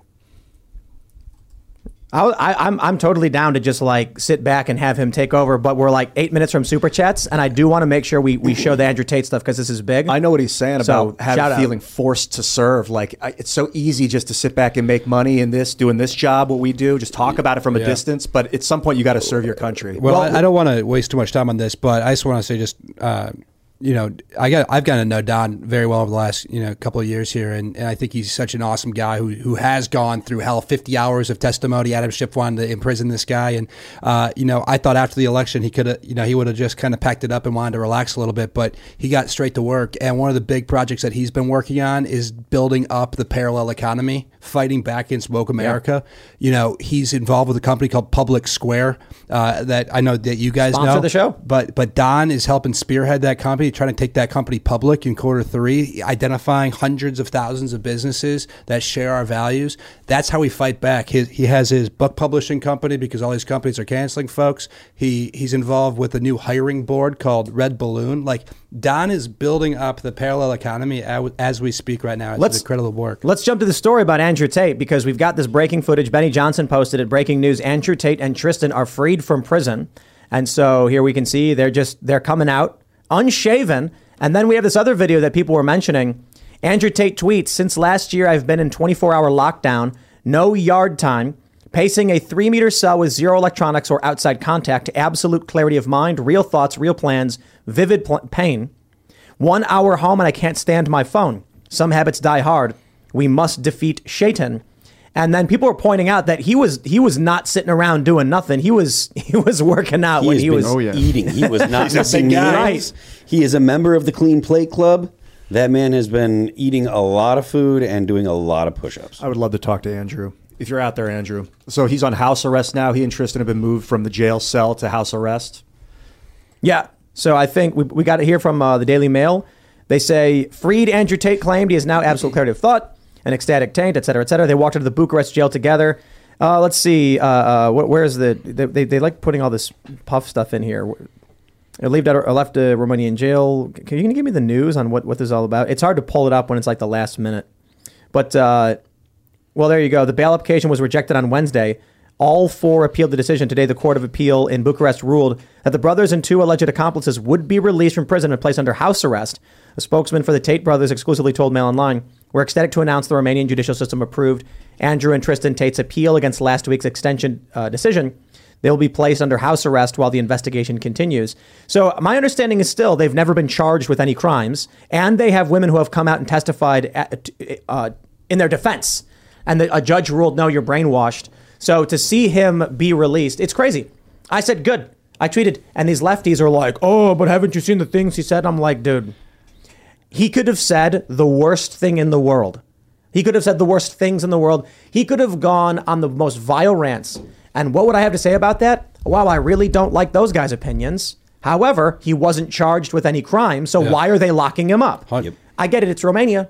Okay, so it's not the United States, but my moral standard, regardless of the law, is don't lock people in boxes that you have no evidence of wrongdoing and aren't even accusing of wrongdoing. 100%. You know, I wasn't even a follower of Andrew Tate's. I didn't know much about him until all of this happened. And the day he got arrested, I was hanging out with my friend Eddie. And, you know, Eddie's just your typical 20-some-year-old dude. He's like, I love Andrew Tate. This guy speaks the truth. The guy did nothing wrong. I'm like, dude, how do you know for a fact? He's like, he did nothing wrong. And so I started looking into the case because of Eddie. And then he had the alleged victims, his abuse victims, that said, I wasn't abused at all. Like, Andrew did nothing wrong and Tristan did nothing wrong. And it's just another example of persecution of anybody that questions the regime. And did somebody in the United States State Department make a phone call to Romania and encourage them to take care of the Andrew Tate problem because he's becoming too influential in America? You never know. And we don't have too much faith in the actors at the State Department or in our government to make. When two women come out and say, we're accused of being victims, but we will testify under oath, this is not true, and a judge says, don't care, I'm like, some fishy's going on. At least get a psych eval on the girls. No. Like, if you don't believe them. I can respect that, but we don't psych eval witnesses, exculpatory witnesses. Not in the U.S., we don't. No, and I think that should apply everywhere. I know Romania is different. I know it's their own law, but my standard is not based on legality. It's a moral standard of, yo, come on, what? No, you're brainwashed. You don't count. Like, two women with adult human brains have told you they're not victims. That's it. Well, on January 6th, President Trump said peacefully and patriotically protest. And then, you know, people disregarded what he said in his actual speech. And then they said he incited violence by saying those words. So, like, the regime doesn't really care. They make shit up and they try to throw anybody that they deem a threat in jail. You know, I watched a Tucker Carlson Tonight interview with Tucker and Andrew Tate. And, you know, everybody said, Andrew Tate's the misogynist. He's crazy. He's this, he's that. And I listened, and he's very articulate. He's well-spoken, and he has convictions. And, you know, they're just throwing him in jail because his message is resonating with others. And it sounds like another guy I know. It's kind of poetic that the day they let out one guy that questions the regime and the regime hates, they try to arrest another. So, and they also let Jacob Chansley out yesterday or the day before. He's the Q shaman from January 6th. There was evidence came out that Tucker Carlson showed the video of 2 weeks ago or so. But now he's out. He's free. But his release was scheduled. Oh. And so his lawyer's like, no. This was his normal time to be released. 9 months earlier or something? To like a halfway house or something like that. Yeah. And then what was it? He tweeted or something? He tweeted yesterday. Did he? I saw it in my feed. It had 16,000 likes or something, and then my feed like auto refreshed, which is a big problem on Twitter. You guys got to fix that. And it disappeared in his channel. I can't find his channel. Real quick, someone super chatted. Matt says to go to New York City. Elad, are you gonna go up to New York on Tuesday when Trump's supposed to be indicted? Yeah, I'll be there. Yeah, let's get it. Let's figure it out. Anyway, let's go back to what we were talking about. I was just excited by that. I'm like, oh man, we definitely got to have you up there. I don't know. While we're talking about January 6th characters, I think one of the greatest characters ever was the lectern guy. Oh yeah, he was on the show. And I just realized he follows me on Twitter. So like they call him Podium Guy, but it was a lectern. So it's a lectern. So at Lectern Leader on Twitter, that guy's a goat. For real, it's Lectern at Lectern Leader. And there was Adam Johnson. There was a situation where Ron DeSantis was at a campaign event and somebody took his podium and he's crying, "Where's my podium go? Where did my podium go?" And there was a meme of Lectern Leader taking away the podium. I'm like, this guy's awesome. So Lectern Leader, he served his time in jail. I don't think he should have ever gone. But, Lectern Leader and the Q shaman, let my people go, Joe Biden. For sure, man. A mass pardon, and I'm talking about across the aisle. Nope. And setting down tensions. Nope. That's where you lose me, buddy. Squeezing tighter, I don't think that's how we win. Dude, you don't win by getting kicked in the face repeatedly until you're on the ground and go, "Thanks, buddy, I forgive you." Well, that's how you win friends. Well, I'll say there are people. I wouldn't be friends with somebody like that. Those assholes. You deal with it. So on January 6th, I'm 23 years old. I don't know too much about anything. I'm in Washington, D.C. for the protest. I'm a Trump supporter. I have questions about the election. 2 years go by almost. A year and a half goes by. Don't hear from anybody.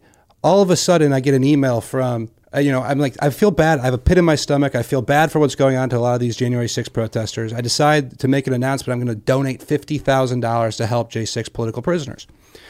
2 days after I make this pledge and it goes public, I get an email from a guy named Sean Tonoli from the January 6th committee. "Alex, we believe you have information related to January 6th and we would like to speak with you." I go on Tucker Carlson the next couple of days. I tell them to F off in a nice way. They subpoena me. I have no knowledge about January 6th. Zero whatsoever. They subpoena me. They force me to spend tens of thousands of dollars. They drag me before the congressional committee. Adam Kinzinger is the only member that shows up. I'm wearing a subpoenaed hat because I'm like, fuck these people. But they forced me, a guy who's trying to have a future, have a family one day, they forced me to spend tens of thousands of dollars to defend myself over bullshit. So when we get back power, I don't really want to have peace with these people who did this to us and are continuing to do this to us. I think that we have to turn the tables on them, give them a dose of their own medicine, and then we can even the playing field, and then we can discuss unity. Look, people who broke the law go to jail. And the issue is they're saying, oh, Donald Trump in this indictment, blah, blah, blah, misdemeanor charge does not feel real. They have falsely accused Trump of being a Russian spy. One dude went on MSNBC and said he worked for the Soviet Union. That Trump may have been an asset of the Russians since the 80s, which was the Soviet Union. And it's just like, you're insane. This is not real. You have lost your minds. So when they're doing this, I'm just like, I don't care. I don't believe it. They get no benefit of the doubt from me.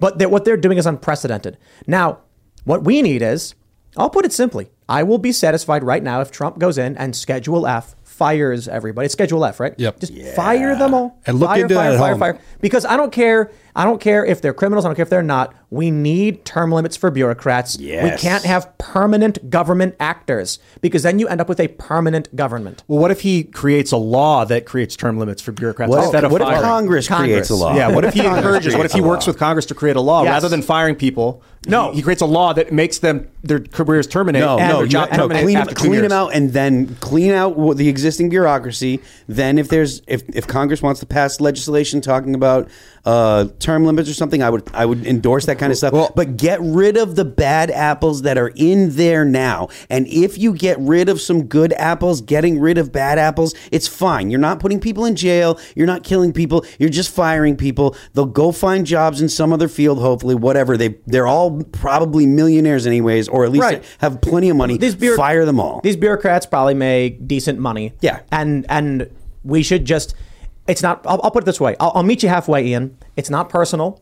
It's not punishment. It's, we have to reset the permanent government. But we don't want a permanent government, so we're going to terminate these jobs.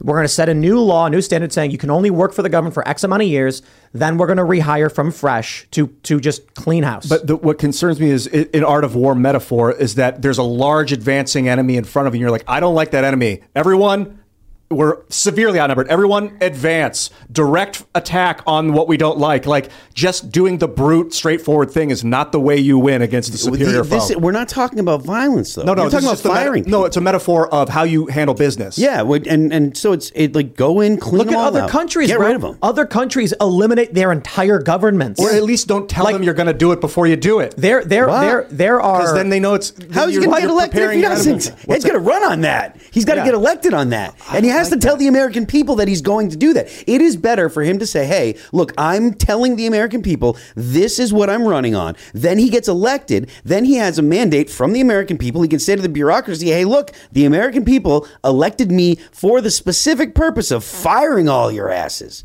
Like otherwise, it seems like a dictator going in, gets elected, doesn't say that he's going to change the government, gets elected, and then comes in and is like, everyone's fired. And then everyone's going to be like, oh my goodness, he's a dictator, blah, blah, blah, blah, blah. They're going to do that anyways. But at the very least, if he says, look, this is what I'm running on, and he gets elected, then he's telling the electorate, the population knows what he's doing before they vote. They vote for him. Then he has the ability to say, look, they knew what I wanted. I was doing this. They voted for this. We're going to go to Super Chats. So if you haven't already, smash that like button, subscribe to this channel, become a member at timcast.com because you can join our Discord. You see, we have a Super Chat from DJ says, is Don Jr. Timcast's first ever phone guest? Well, he's not, because we had, who did we have call in before on the phone? James O'Keefe. Oh, yeah. James O'Keefe called in and we put the phone right up to the microphone. But here's the thing. We've set up a members-only Discord server, and that's how Don was able to actually call in, which means we have finally set up a mechanism for call-ins. However, some people have said, I thought Tim said I'd never do call-ins. We couldn't get video. It was just a phone call. And considering it's Don Jr. and he wanted to talk about the indictment of his dad and the breaking news, I said, let's roll with it. But I think a lot of you can also notice it's hard to have a dynamic conversation when someone's not in the room. So there's a lot that Don needed to say that I respect and was glad that he came out and said. But what we really need is for him to sit here. So there's conversations in person are dramatically different. There's social cues. There's pushback. There's, let me, why don't you jump in? Things like that. So special shout out to Alex Bruesewitz for making that happen. Yeah, absolutely. Well, dude, Don, Kimberly was on a couple of days ago, and he was like, I'm not on the show. Yeah, Don's great, man. You're gonna want to have this guy on the show, and he's gonna make it happen. He's gonna come out here and he's gonna hang out with you guys, shoot some guns with you guys. Yeah, Don, let's shoot guns. I'm a big gun fan myself. We got a range nearby with like 1,000. And there's some political folks that run from interviews, right? They have to have the scripted interview. They need to say, this is what we're discussing. Like I've known Don long enough, and I've seen these guys in action. These guys are willing to they believe in what, they actually believe in something, and they're willing to talk about to anybody. So when you become a member, you can join the Discord, members only, and be in there when we have people show up and jump in the live chat and things like that. And also go to castbrew.com and buy our coffee. Yep, we sponsored ourselves. We are producing our own coffee. We're building our own coffee shop and then shops, because we want to create physical locations, and we want to create products, and we want to expand the business, and we want a parallel economy. We want companies to exist that believe in American values and meritocracy and individual responsibility, etc. All right, here we go. Freedom Jeffrey says MTG is planning on protesting in New York City on Tuesday when Trump is turning himself in. Do you think it is safe for me to live stream it? I don't know. I don't know if it'll be safe. I'll tell you this, because I can't give you advice on safety and security. There are dangers that come with, police and protests and things like that. I have no idea what's going to happen in New York, but I am not. Let me just say I'm somewhat concerned about the potential for escalation, because Trump supporters are probably going to show up, and far leftists will be in New York where they live. Be very peaceful, because I think, Alex, you mentioned this earlier, a mugshot of Donald or an NFT of a mugshot is one of the greatest things for his campaign. This is not a time to get nervous. T-shirts. Can you imagine what an NFT of Donald Trump's mugshot? Like the only NFT of Trump's mugshot. We've got, what is this from? New York City Young Republicans are hosting a rally on Tuesday with Marjorie Taylor Greene in New York City. So. Look, I think being peaceful is obviously number one. We should see if we can get you connected to film with them when they're setting up. We'll make that happen. I'll connect with that. Yeah. But, I saw a lot of conservatives when this first broke saying, President Trump called for protests, and there's a lot of ways to protest. You can tweet, you can, talk to people, you can, raise your voice, but you can also assemble.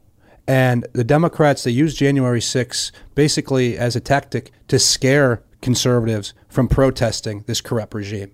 Our country is going to hell right now. There's a lot to be upset about. And it's an American right to be able to assemble peacefully and make your voices heard. And I don't think that conservatives should be fearful of doing that, but I think people should learn from what took place on January 6th. They should be vigilant. They should be smart. They should be filming, and they should stay away from people that look like Ray Epps. All right, I said, let's read some. We should in the United States. We need to make protesting legal. And one of the greatest quotes I've ever heard in my life from Tim, it was a long time ago. He went, "America is a protest." I was like, "Oh yeah, that's true." All right, it's a 24/7 protest against monarchy. Oh snap! It's Dave says Andrew Tate free. If true, get him on, bro. Well, he's on house arrest. I would love to do some kind of interview with him. And I think we mentioned this before. We were talking with Andrew Tate about doing a profile or an interview literally like 2 days before they arrested him. And it was the weirdest thing ever because we were just like, hey, we were trying to work out if we could send someone out to go sit down with him and like break down who he is, what he's actually working on. And, he was pointing out, it's a lot of hard work. It's grinding all day. It's probably boring. And we're like, that's what people need to understand, that they see these clips on the internet and they think, the clip he makes where he's doing this quick, pitch is all of it when he's literally telling people all the time. It's a lot of boring, hard work and grinding that you need to do. So maybe, I don't look, the last thing I'm going to do is be like, now that you're out, give us the exclusive or whatever. But, we'll try and figure something out. I want to make sure we're being respectful because the dude just got after several months. I'm sure he just wants to have a nice meal and then relax a little bit, maybe watch some TV and be with his loved ones. I can only imagine how much he's changed after being in solitary. Like he said that I've never experienced anything even remotely like that. No, long-term solitary confinement, like it's insane. There's this idea that in solitary confinement, you do something bad, you go in there for 24 hours and they let you out. I've got to know a lot of these January 6 political prisoners' families. These people are going in long-term solitary confinement, 15, 20, 25 days, sitting there in the dark, on the ground. Can't talk to anybody, can't see anything. Yep. And these are people who are charged for misdemeanors, and that's pre-trial solitary confinement. That's what was happening in the D.C. jail. And so, I feel terrible for Andrew Tate. I feel terrible for these people who are being so, treated incredibly unfairly. All right, let's read this. We got Raymond G. Stanley Jr. He says, Tim, I have an idea. I didn't see it on Culture War today. To spread the having of chickens idea, how about selling Roberto Jr. eggs and folks can raise their own Chicken City chickens? So we've actually been planning that. Chicken City brand chickens. So I don't. The issue is what are the restrictions on selling on mailing eggs? But the idea was to actually mail like 4 eggs to various members that are interested in having chickens. And then you incubate them, and then you will have the Chicken City chicken genetics. So I got news. Roberto Jr. is getting to, he's about to age out of, we're going to do one. I think Roberto Jr.'s got a couple kids already. We're going to do a batch of a bunch of Roberto Jr. kids. And then after that, Roberto Jr. is going to retire. We got to figure out, Junior. We love Roberto, his dad. But his dad's a dick. We got him from a farm, and it is what it is. But Roberto Jr., Allison and I actually incubated, hatched, and raised in our house and on our own, and we took care of him with a little tiny baby. So he's more like a pet to us. So I'm thinking Roberto Jr. is going to get a bit more luxury treatment than Roberto did. But Roberto's got it good. He's got open pastures, and he's with the boys, so he's having a good time. He's a boss. But Roberto Jr., we're gonna take special care of him. But it's an issue of once he has a wave of babies, we don't want him banging his kids. Roberto did that. That'd be weird, yeah. But it's a chicken thing. That's a Joe Biden thing to do. Yeah, but it is a chicken thing. It's called line breeding, and you can do it once or twice because chicken genetics are different. But we're not going to do that. We really do want to bring in Isaac, who is half Brahma, half Rhode Island Red, but he's massive, and he might hurt the hens because he's too big. So we're going to figure it out. Little Luke is all grown up. Love those silkies. I don't think people have seen Little Luke because he's got a domed skull. And that means if we put him out there, he could get pecked and die because it's a special kind of chicken. But yeah, so he's fully grown. He's in his own little locked, little compartment. He's got a little living space. But he was named Luke. I think it was by Luke because he was blonde with blonde parted hair and a big nose. And then Luke said, he's got blonde hair and a big nose like me. And we were like, we're going to call him Little Luke. So now he's all grown up. But anyway. That's some clever names there. Well, you're a genius for having chickens with the cost of eggs. And we have too many eggs. I'll give you a carton on the way out. I walked, you had Ana Polita Luna on your podcast, didn't you? Yeah. Congresswoman. So I went to her house a couple, like 2 years ago in Tampa. Or in St. Petersburg, and I try to open her gate, and all of a sudden chickens start walking at me. I'm like, Anna, why do you have chickens at your house in downtown St. Petersburg? Alex, you need chickens. You have to grow your own eggs. And I'm like, Anna, I don't know. 2 years later, Anna's a genius. She has her own eggs. She's not paying $11.99 at the grocery store, and we need more thinkers like her in Congress. Oh, she's an environmentalist too. Let's read. Brilliant. We got this from Nick P. He says, as a Brazilian immigrant, first generation, I'm all about Trump. Been to Colombia and everything. Lived a good life, then a third world life, now a middle class life. I can tell you that us legal immigrants want Trump back in. We don't want these woke cultists. That's what I saw when I was in Florida. But Florida's kind of obvious because Venezuelans and Cubans flee there. And then they're like, none of that. We don't want that anywhere here. So they're all about Trump. Yeah. And President Trump did incredibly well in 2020 with the Cuban voters and Hispanic voters in Florida. Florida's been red for both terms for Trump, or for both campaigns. And it's had a Republican governor for almost my entire life. And so that state's in play, but these people escape corrupt regimes in these, countries, and they come to America. They want a better life, especially those who do, come here legally. They want to be able to provide for their kids and have a good life. And they're watching the same bullshit that took place in their countries happening here, and they're not going to stand for that. And so I think President Trump's going to do incredibly well with minority voters, with legal immigrants, and he's going to win in an incredible landslide in 2024. All right, we got this from the Kellyzel. Hi, Tim and friends. This is the third birthday I've donated, so hopefully you read it this year. I've watched the show dang near every night and thought it was important to let you know. Seriously, thank you so much. I really do appreciate it. And you share a birthday with Kellen. The best day of the year. Happy birthday. It's a good birthday. Happy birthday. And you're lucky it wasn't one day later. Yeah. There was this kid I grew up with. She had a birthday on April 1st, and that's how I remembered. Because I'm like, you're a joke, and it's the day after mine. I was kind of bummed that April 1st was on a Saturday, because it meant that we couldn't get Michael Malice out here. Yeah. What did he do last time? He slowly turned into Superman? Is that what it was? Yeah, he'd take off his suit piece by piece. And then whenever the camera would switch, a piece of clothing would be removed and would switch back. He would be more dressed like Superman. That was a good one. I don't know if we were supposed to tell people what the joke was and just let it ride, but it's been a year. Go watch the episode. It's great. Yeah. All right. Eldritch Nader says, like Ian mentioned, this sets an ominous precedent of targeting previous administrations using force of law as a cudgel. This BS threatens to destroy any pretense of legitimacy in U.S. politics, elections, and the world stage. DJT is no crook. Pray for him. Well, Ian's correct, and they've been pointing that out as well. There's a piece in The Spectator that says Joe Biden's going to spend the rest of his days seeing his son, his only living son, be in a federal prison. I think it does set a precedent, but also that's why I'm obsessed with mass pardons, because I think that can quell the precedent and make people realize that we're in this together. M says, why should DeSantis be pro-Trump when all Trump has done is ridicule and mock DeSantis? It's a relationship. It's Trump mocks DeSantis because DeSantis is not supportive of Trump and back and forth. And because DeSantis starts courting traditional neocon advisors, Trump sees him as potentially wanting to run against him for his reelection and then says, who's this guy? Like, I support him. And then, so I'm not, here's my thing. Trump is doing a bad job of going after DeSantis, in my opinion. I think he could do a much better job. DeSantis is doing a very bad job of appearing strong in the face of the persecution, prosecution, and Trump's statements. So I'm a little disappointed with all of it, but I think ultimately DeSantis is in the weaker position on this one and probably needs to be playing smarter if he wants to compete with Trump. I don't think DeSantis is getting it done right. Well, simply. Look, I was very supportive of Governor DeSantis, especially when I believed him to be a Trump ally. In 2018, he campaigned on President Trump's message. He piggybacked off of Trump to win the governorship, and he was a decent ally through the remaining 2 years of the Trump presidency, the first term.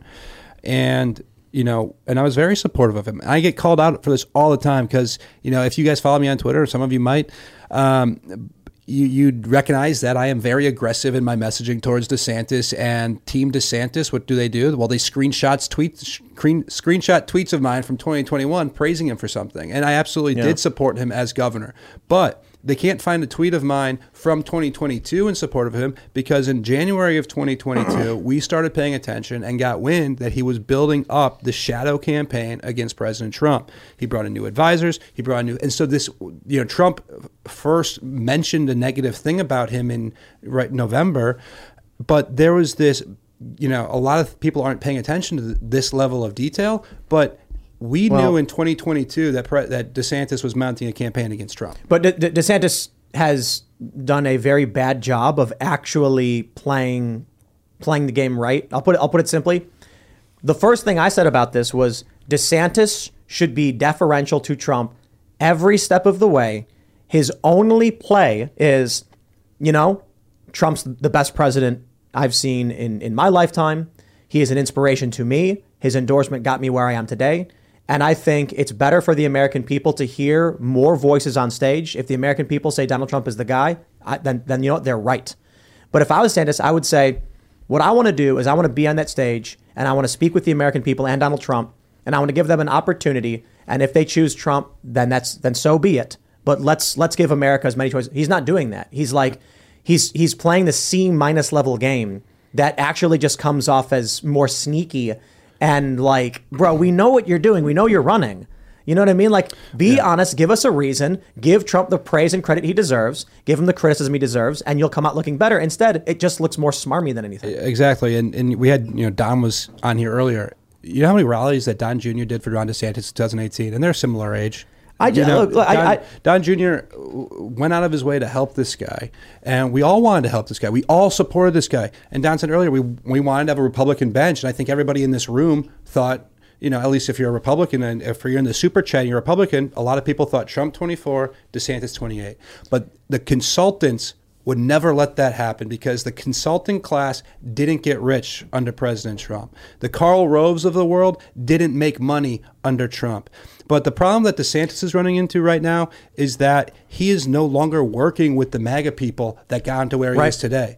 He is now working with the folks, the Karl Roves, the Bushes, the establishment consulting class that hasn't won the presidency since 2004. These guys don't know the new Republican Party. They don't know, and they're ruining this guy's career, and it's disappointing to see. I agree. I think if Ron came out praising Trump and said, all I can say is I do want to run and I will be on stage with Donald Trump. And if you think he's the right guy for the job, then you are correct. Hear what I have to say. And then there'd be nothing to say against him other than okay, well, let's have a broad conversation. Instead, it's Karl Rove, Jeb Bush, this playbook doesn't work. And it's making him look C-. But it's an I don't want to go in circles. Of serving the office. You want the best person in the role, even if it's not you. I like him. I think he's a great governor, and I think he would also be a very good president. But I feel like it's very C- play. But let's read this one. Where are we at? Kevin Harmon says if Tim Pool, Don Jr., and Ben Shapiro had a conversation together at full speed, they would travel back in time. He's correct because we've actually done it.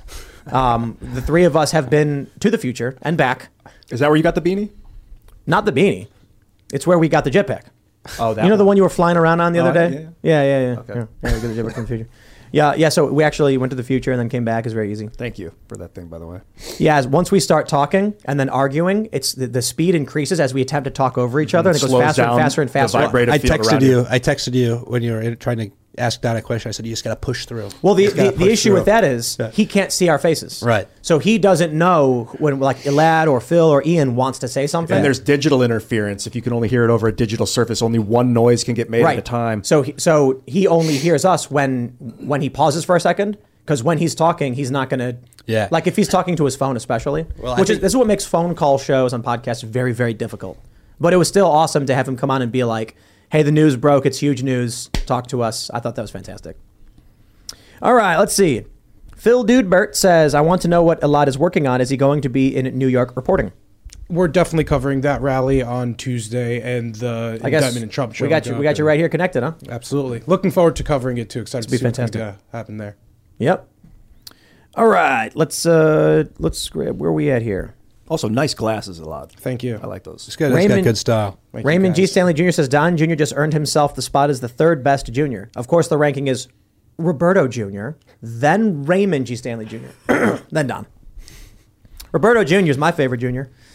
That's just because he's my rooster. Is that him behind you? That's his portrait? No. That's just a chicken picture I got somewhere. It was a chicken picture. It was on sale, and it's a nice picture. Got a portrait of Roberto. Chicken. We have a Roberto Jr. flag, and we are creating a new blend called Stand Your Grounds, which was inspired by the members in the Discord. Fantastic. And it's going to be a medium roast, and the image is Roberto Jr. going because we have a flag that it's like a Gadsden flag, but it's a rooster, standing up tall with its wings out, and it says Stand Your Ground. And this is inspired by the fact that roosters will sacrifice themselves to save their hens. I find it very funny that the word chicken implies cowardice, when in fact roosters, which are chickens, literally run full speed to their death to buy the hens only a few more moments to escape, which is like, bro, that's chickens awesome. are brave, man. Like the hens I get, the ladies are like run to cover and safety, but roosters are like, a tiny little rooster will attack a full-grown human being if you think if that's it feels cool, threatened. Well, just to be clear, I make sure I walk on the sidewalk, on the right side of the sidewalk, so I would get hit by the car first. So basically, I'm as tough as a rooster. Well done. Look, there are a lot of human males in this country who would not run full speed knowing they may die if it meant saving the life of a child, and roosters do it. Special shout out to the two officers in Tennessee. Exactly. They had the bravery of the noble rooster. You saw the guys running up to the door and like the fear where they pause at the door and the guy on the ground is like, go, and pushes him. And they go into what could be a hail of gunfire to save those kids. LPVO up. Niver in the chat says, still no Mr. Bocus blend. There is going to be a Mr. Bocus blend that is also in the works. We're going to have 4 signature blends. So we've got Stand Your Grounds. And the next one's going to be, what did I call it? I think I called it Mr. Bocus Pumpkin Spice Experience or something like that. But I don't know if we can actually do pumpkin spice. You got lots of, Fat cat would be a good flavor. Well, Mr. Bocus is not fat. No. Well, he's getting fat. You should see him. He's gaining weight? That's very good. Yeah, That's very good to hear. All right. Russell Miller says, looks like Merriam-Webster. YouTube just jumped. Super Chat's gone. Well, they said Merriam-Webster changed the definition of vengeance. That didn't take long. What? Really? Good grief. Take a look. See if they did. Tammy says, Tim, I so appreciate you not doing this show by phone. This sucks. You can hardly get a word in. Take a breath, Don Jr. Well, I read that one just to explain. I don't blame the person on the phone, but this is why we don't like doing digital calls, because it's really difficult to have a working, flowing conversation when it's online. And I get a lot of people that are like, well, I do tons of shows on over Skype and stuff like that. And I'm just like, I get it. And sometimes great ideas can be conveyed on something that it's not useful in some ways. But what ends up happening was I did Ben Shapiro's Sunday Special I recorded myself on a camera while on a low quality stream, and then had to mail him a memory card. This was back before we got the internet installed. And it was like, Ben would talk, stop, and wait. And then I would talk, and then stop and wait. Because it's like, otherwise we know we're just talking nonstop. We're talking over each other. At least here, someone can like put their hand up, or someone can just go, no, and start talking. And then everyone starts yelling and laughing, and And your show's a lot different setup than a lot of these other shows. Like, you have how many people at this table right now? And most people, when they call in, there's one other voice. And I know. And so your show's just a unique setup for that. Jeff Bader gifted 50 memberships to Tim Castelli. Wow, thank you. Appreciate that. And everybody who got the gifted membership. He asks, what do you feed your chickens?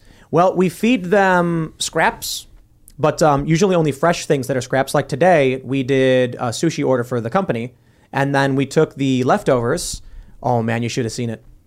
You throw in like a leaf or a flower, and the chickens will run over and grab it and eat it. You throw in a small piece of white tuna, and those chickens go to war. They're like, oh, man, it's the best thing ever. Fortunately, we had enough for everybody. Everybody got a little bit. Roberto Jr. is too nice. He waits and lets the hens eat all the fish, and then casually walks up and tries to take a little bit. It's crazy. He would kind of walk over a little bit, grab a bite, and then let the hens just rip it apart, and then he would just stand up and just wait. And he's a rooster. He's bigger than all of them, but that's the thing. He wants his ladies to be well fed. He knows it's less important for him to have it and more important for them to have it. Yeah, you don't want hangry women. All right, everybody. If you one more super chat. Matt H says, Tim, you set up a way for elite members to do franchise a coffee shop. That is in the works. This was suggested a while ago, and we definitely are going to do that. So, Jeff gifted another 50 memberships. Thanks, man. Wow. If you haven't already, smash the like button, subscribe to the channel, share the show with your friends, become a member at timcast.com, and buy our coffee at castbrew.com. It's a pre-order right now. You can follow the show at TimcastIRL. You can follow me at Timcast. Alex, you want to shout anything out? I like to shout out Douglas Mackey's Defense Fund, memedefensefund.com. It's disgraceful that Biden's trying to throw a meme maker in prison. So he needs money to fight and, file an appeal here. So memedefensefund.com. My name's Alad Eliyahu. I'm a journalist, guys. You can follow me on Twitter at Alad Eliyahu, and also be sure to follow Timcast News on Twitter, and I believe a bunch of other social media platforms. We have a lot of great content there, and that's where you get to check out the newsroom's work. And Tuesday. When he's going to be on the ground. Tweeting from there, doing interviews as well, so I'm excited for that. So check that out, guys. I am Phil Labonte, lead singer of All That Remains. I'm Phil That Remains on Twitter, Phil That Remains official on Instagram, and Ian Cross on pretty much everywhere on social media. Alex, people follow you at Alex Bruesewitz on Twitter, I know for sure. And I wanted to shout out Don's publishing company. It came a few times. What's the name of that company? Winning Team Publishing. Winning Team. And the new book that comes out, I believe it's the last week of April. It's called Letters to Trump. And Richard Nixon, there's an awesome letter in there from Richard Nixon, writes to Trump, when you run, you're going to win. And, that was back in the 70s. And Oprah's in there and Alec Baldwin, all these people, when Trump announced this book was coming out on Winning Team Publishing, they're all running to the media. I don't mean what I said about Trump 20 years ago anymore. I hate this guy now. Sure, I won't. Like Oprah said, he wanted to be Trump's running mate if they ever ran for president in 2000. And then no, not anymore. Not anymore. Yeah. Not anymore. Looking forward to that. Awesome. Well, Don, thanks for coming on. And everyone else, have a nice evening. We also, before we finally jet, have this dude with this awesome headband. Thank you. It's the Maryland flag. I know you, Tim, you started, you're like, oh, we hate Maryland, but you know, it's my home state, so holds a special place. But hey, good to see you again, Alex. It was awesome talking to Don Jr. Follow me at Kellen PDL. Thanks, guys. Happy birthday, Kellen. By the way, we'll have birthday, man. Thank you. Happy birthday. We have clips up throughout the weekend. You can buy Cast Brew coffee, and we'll see you all next time.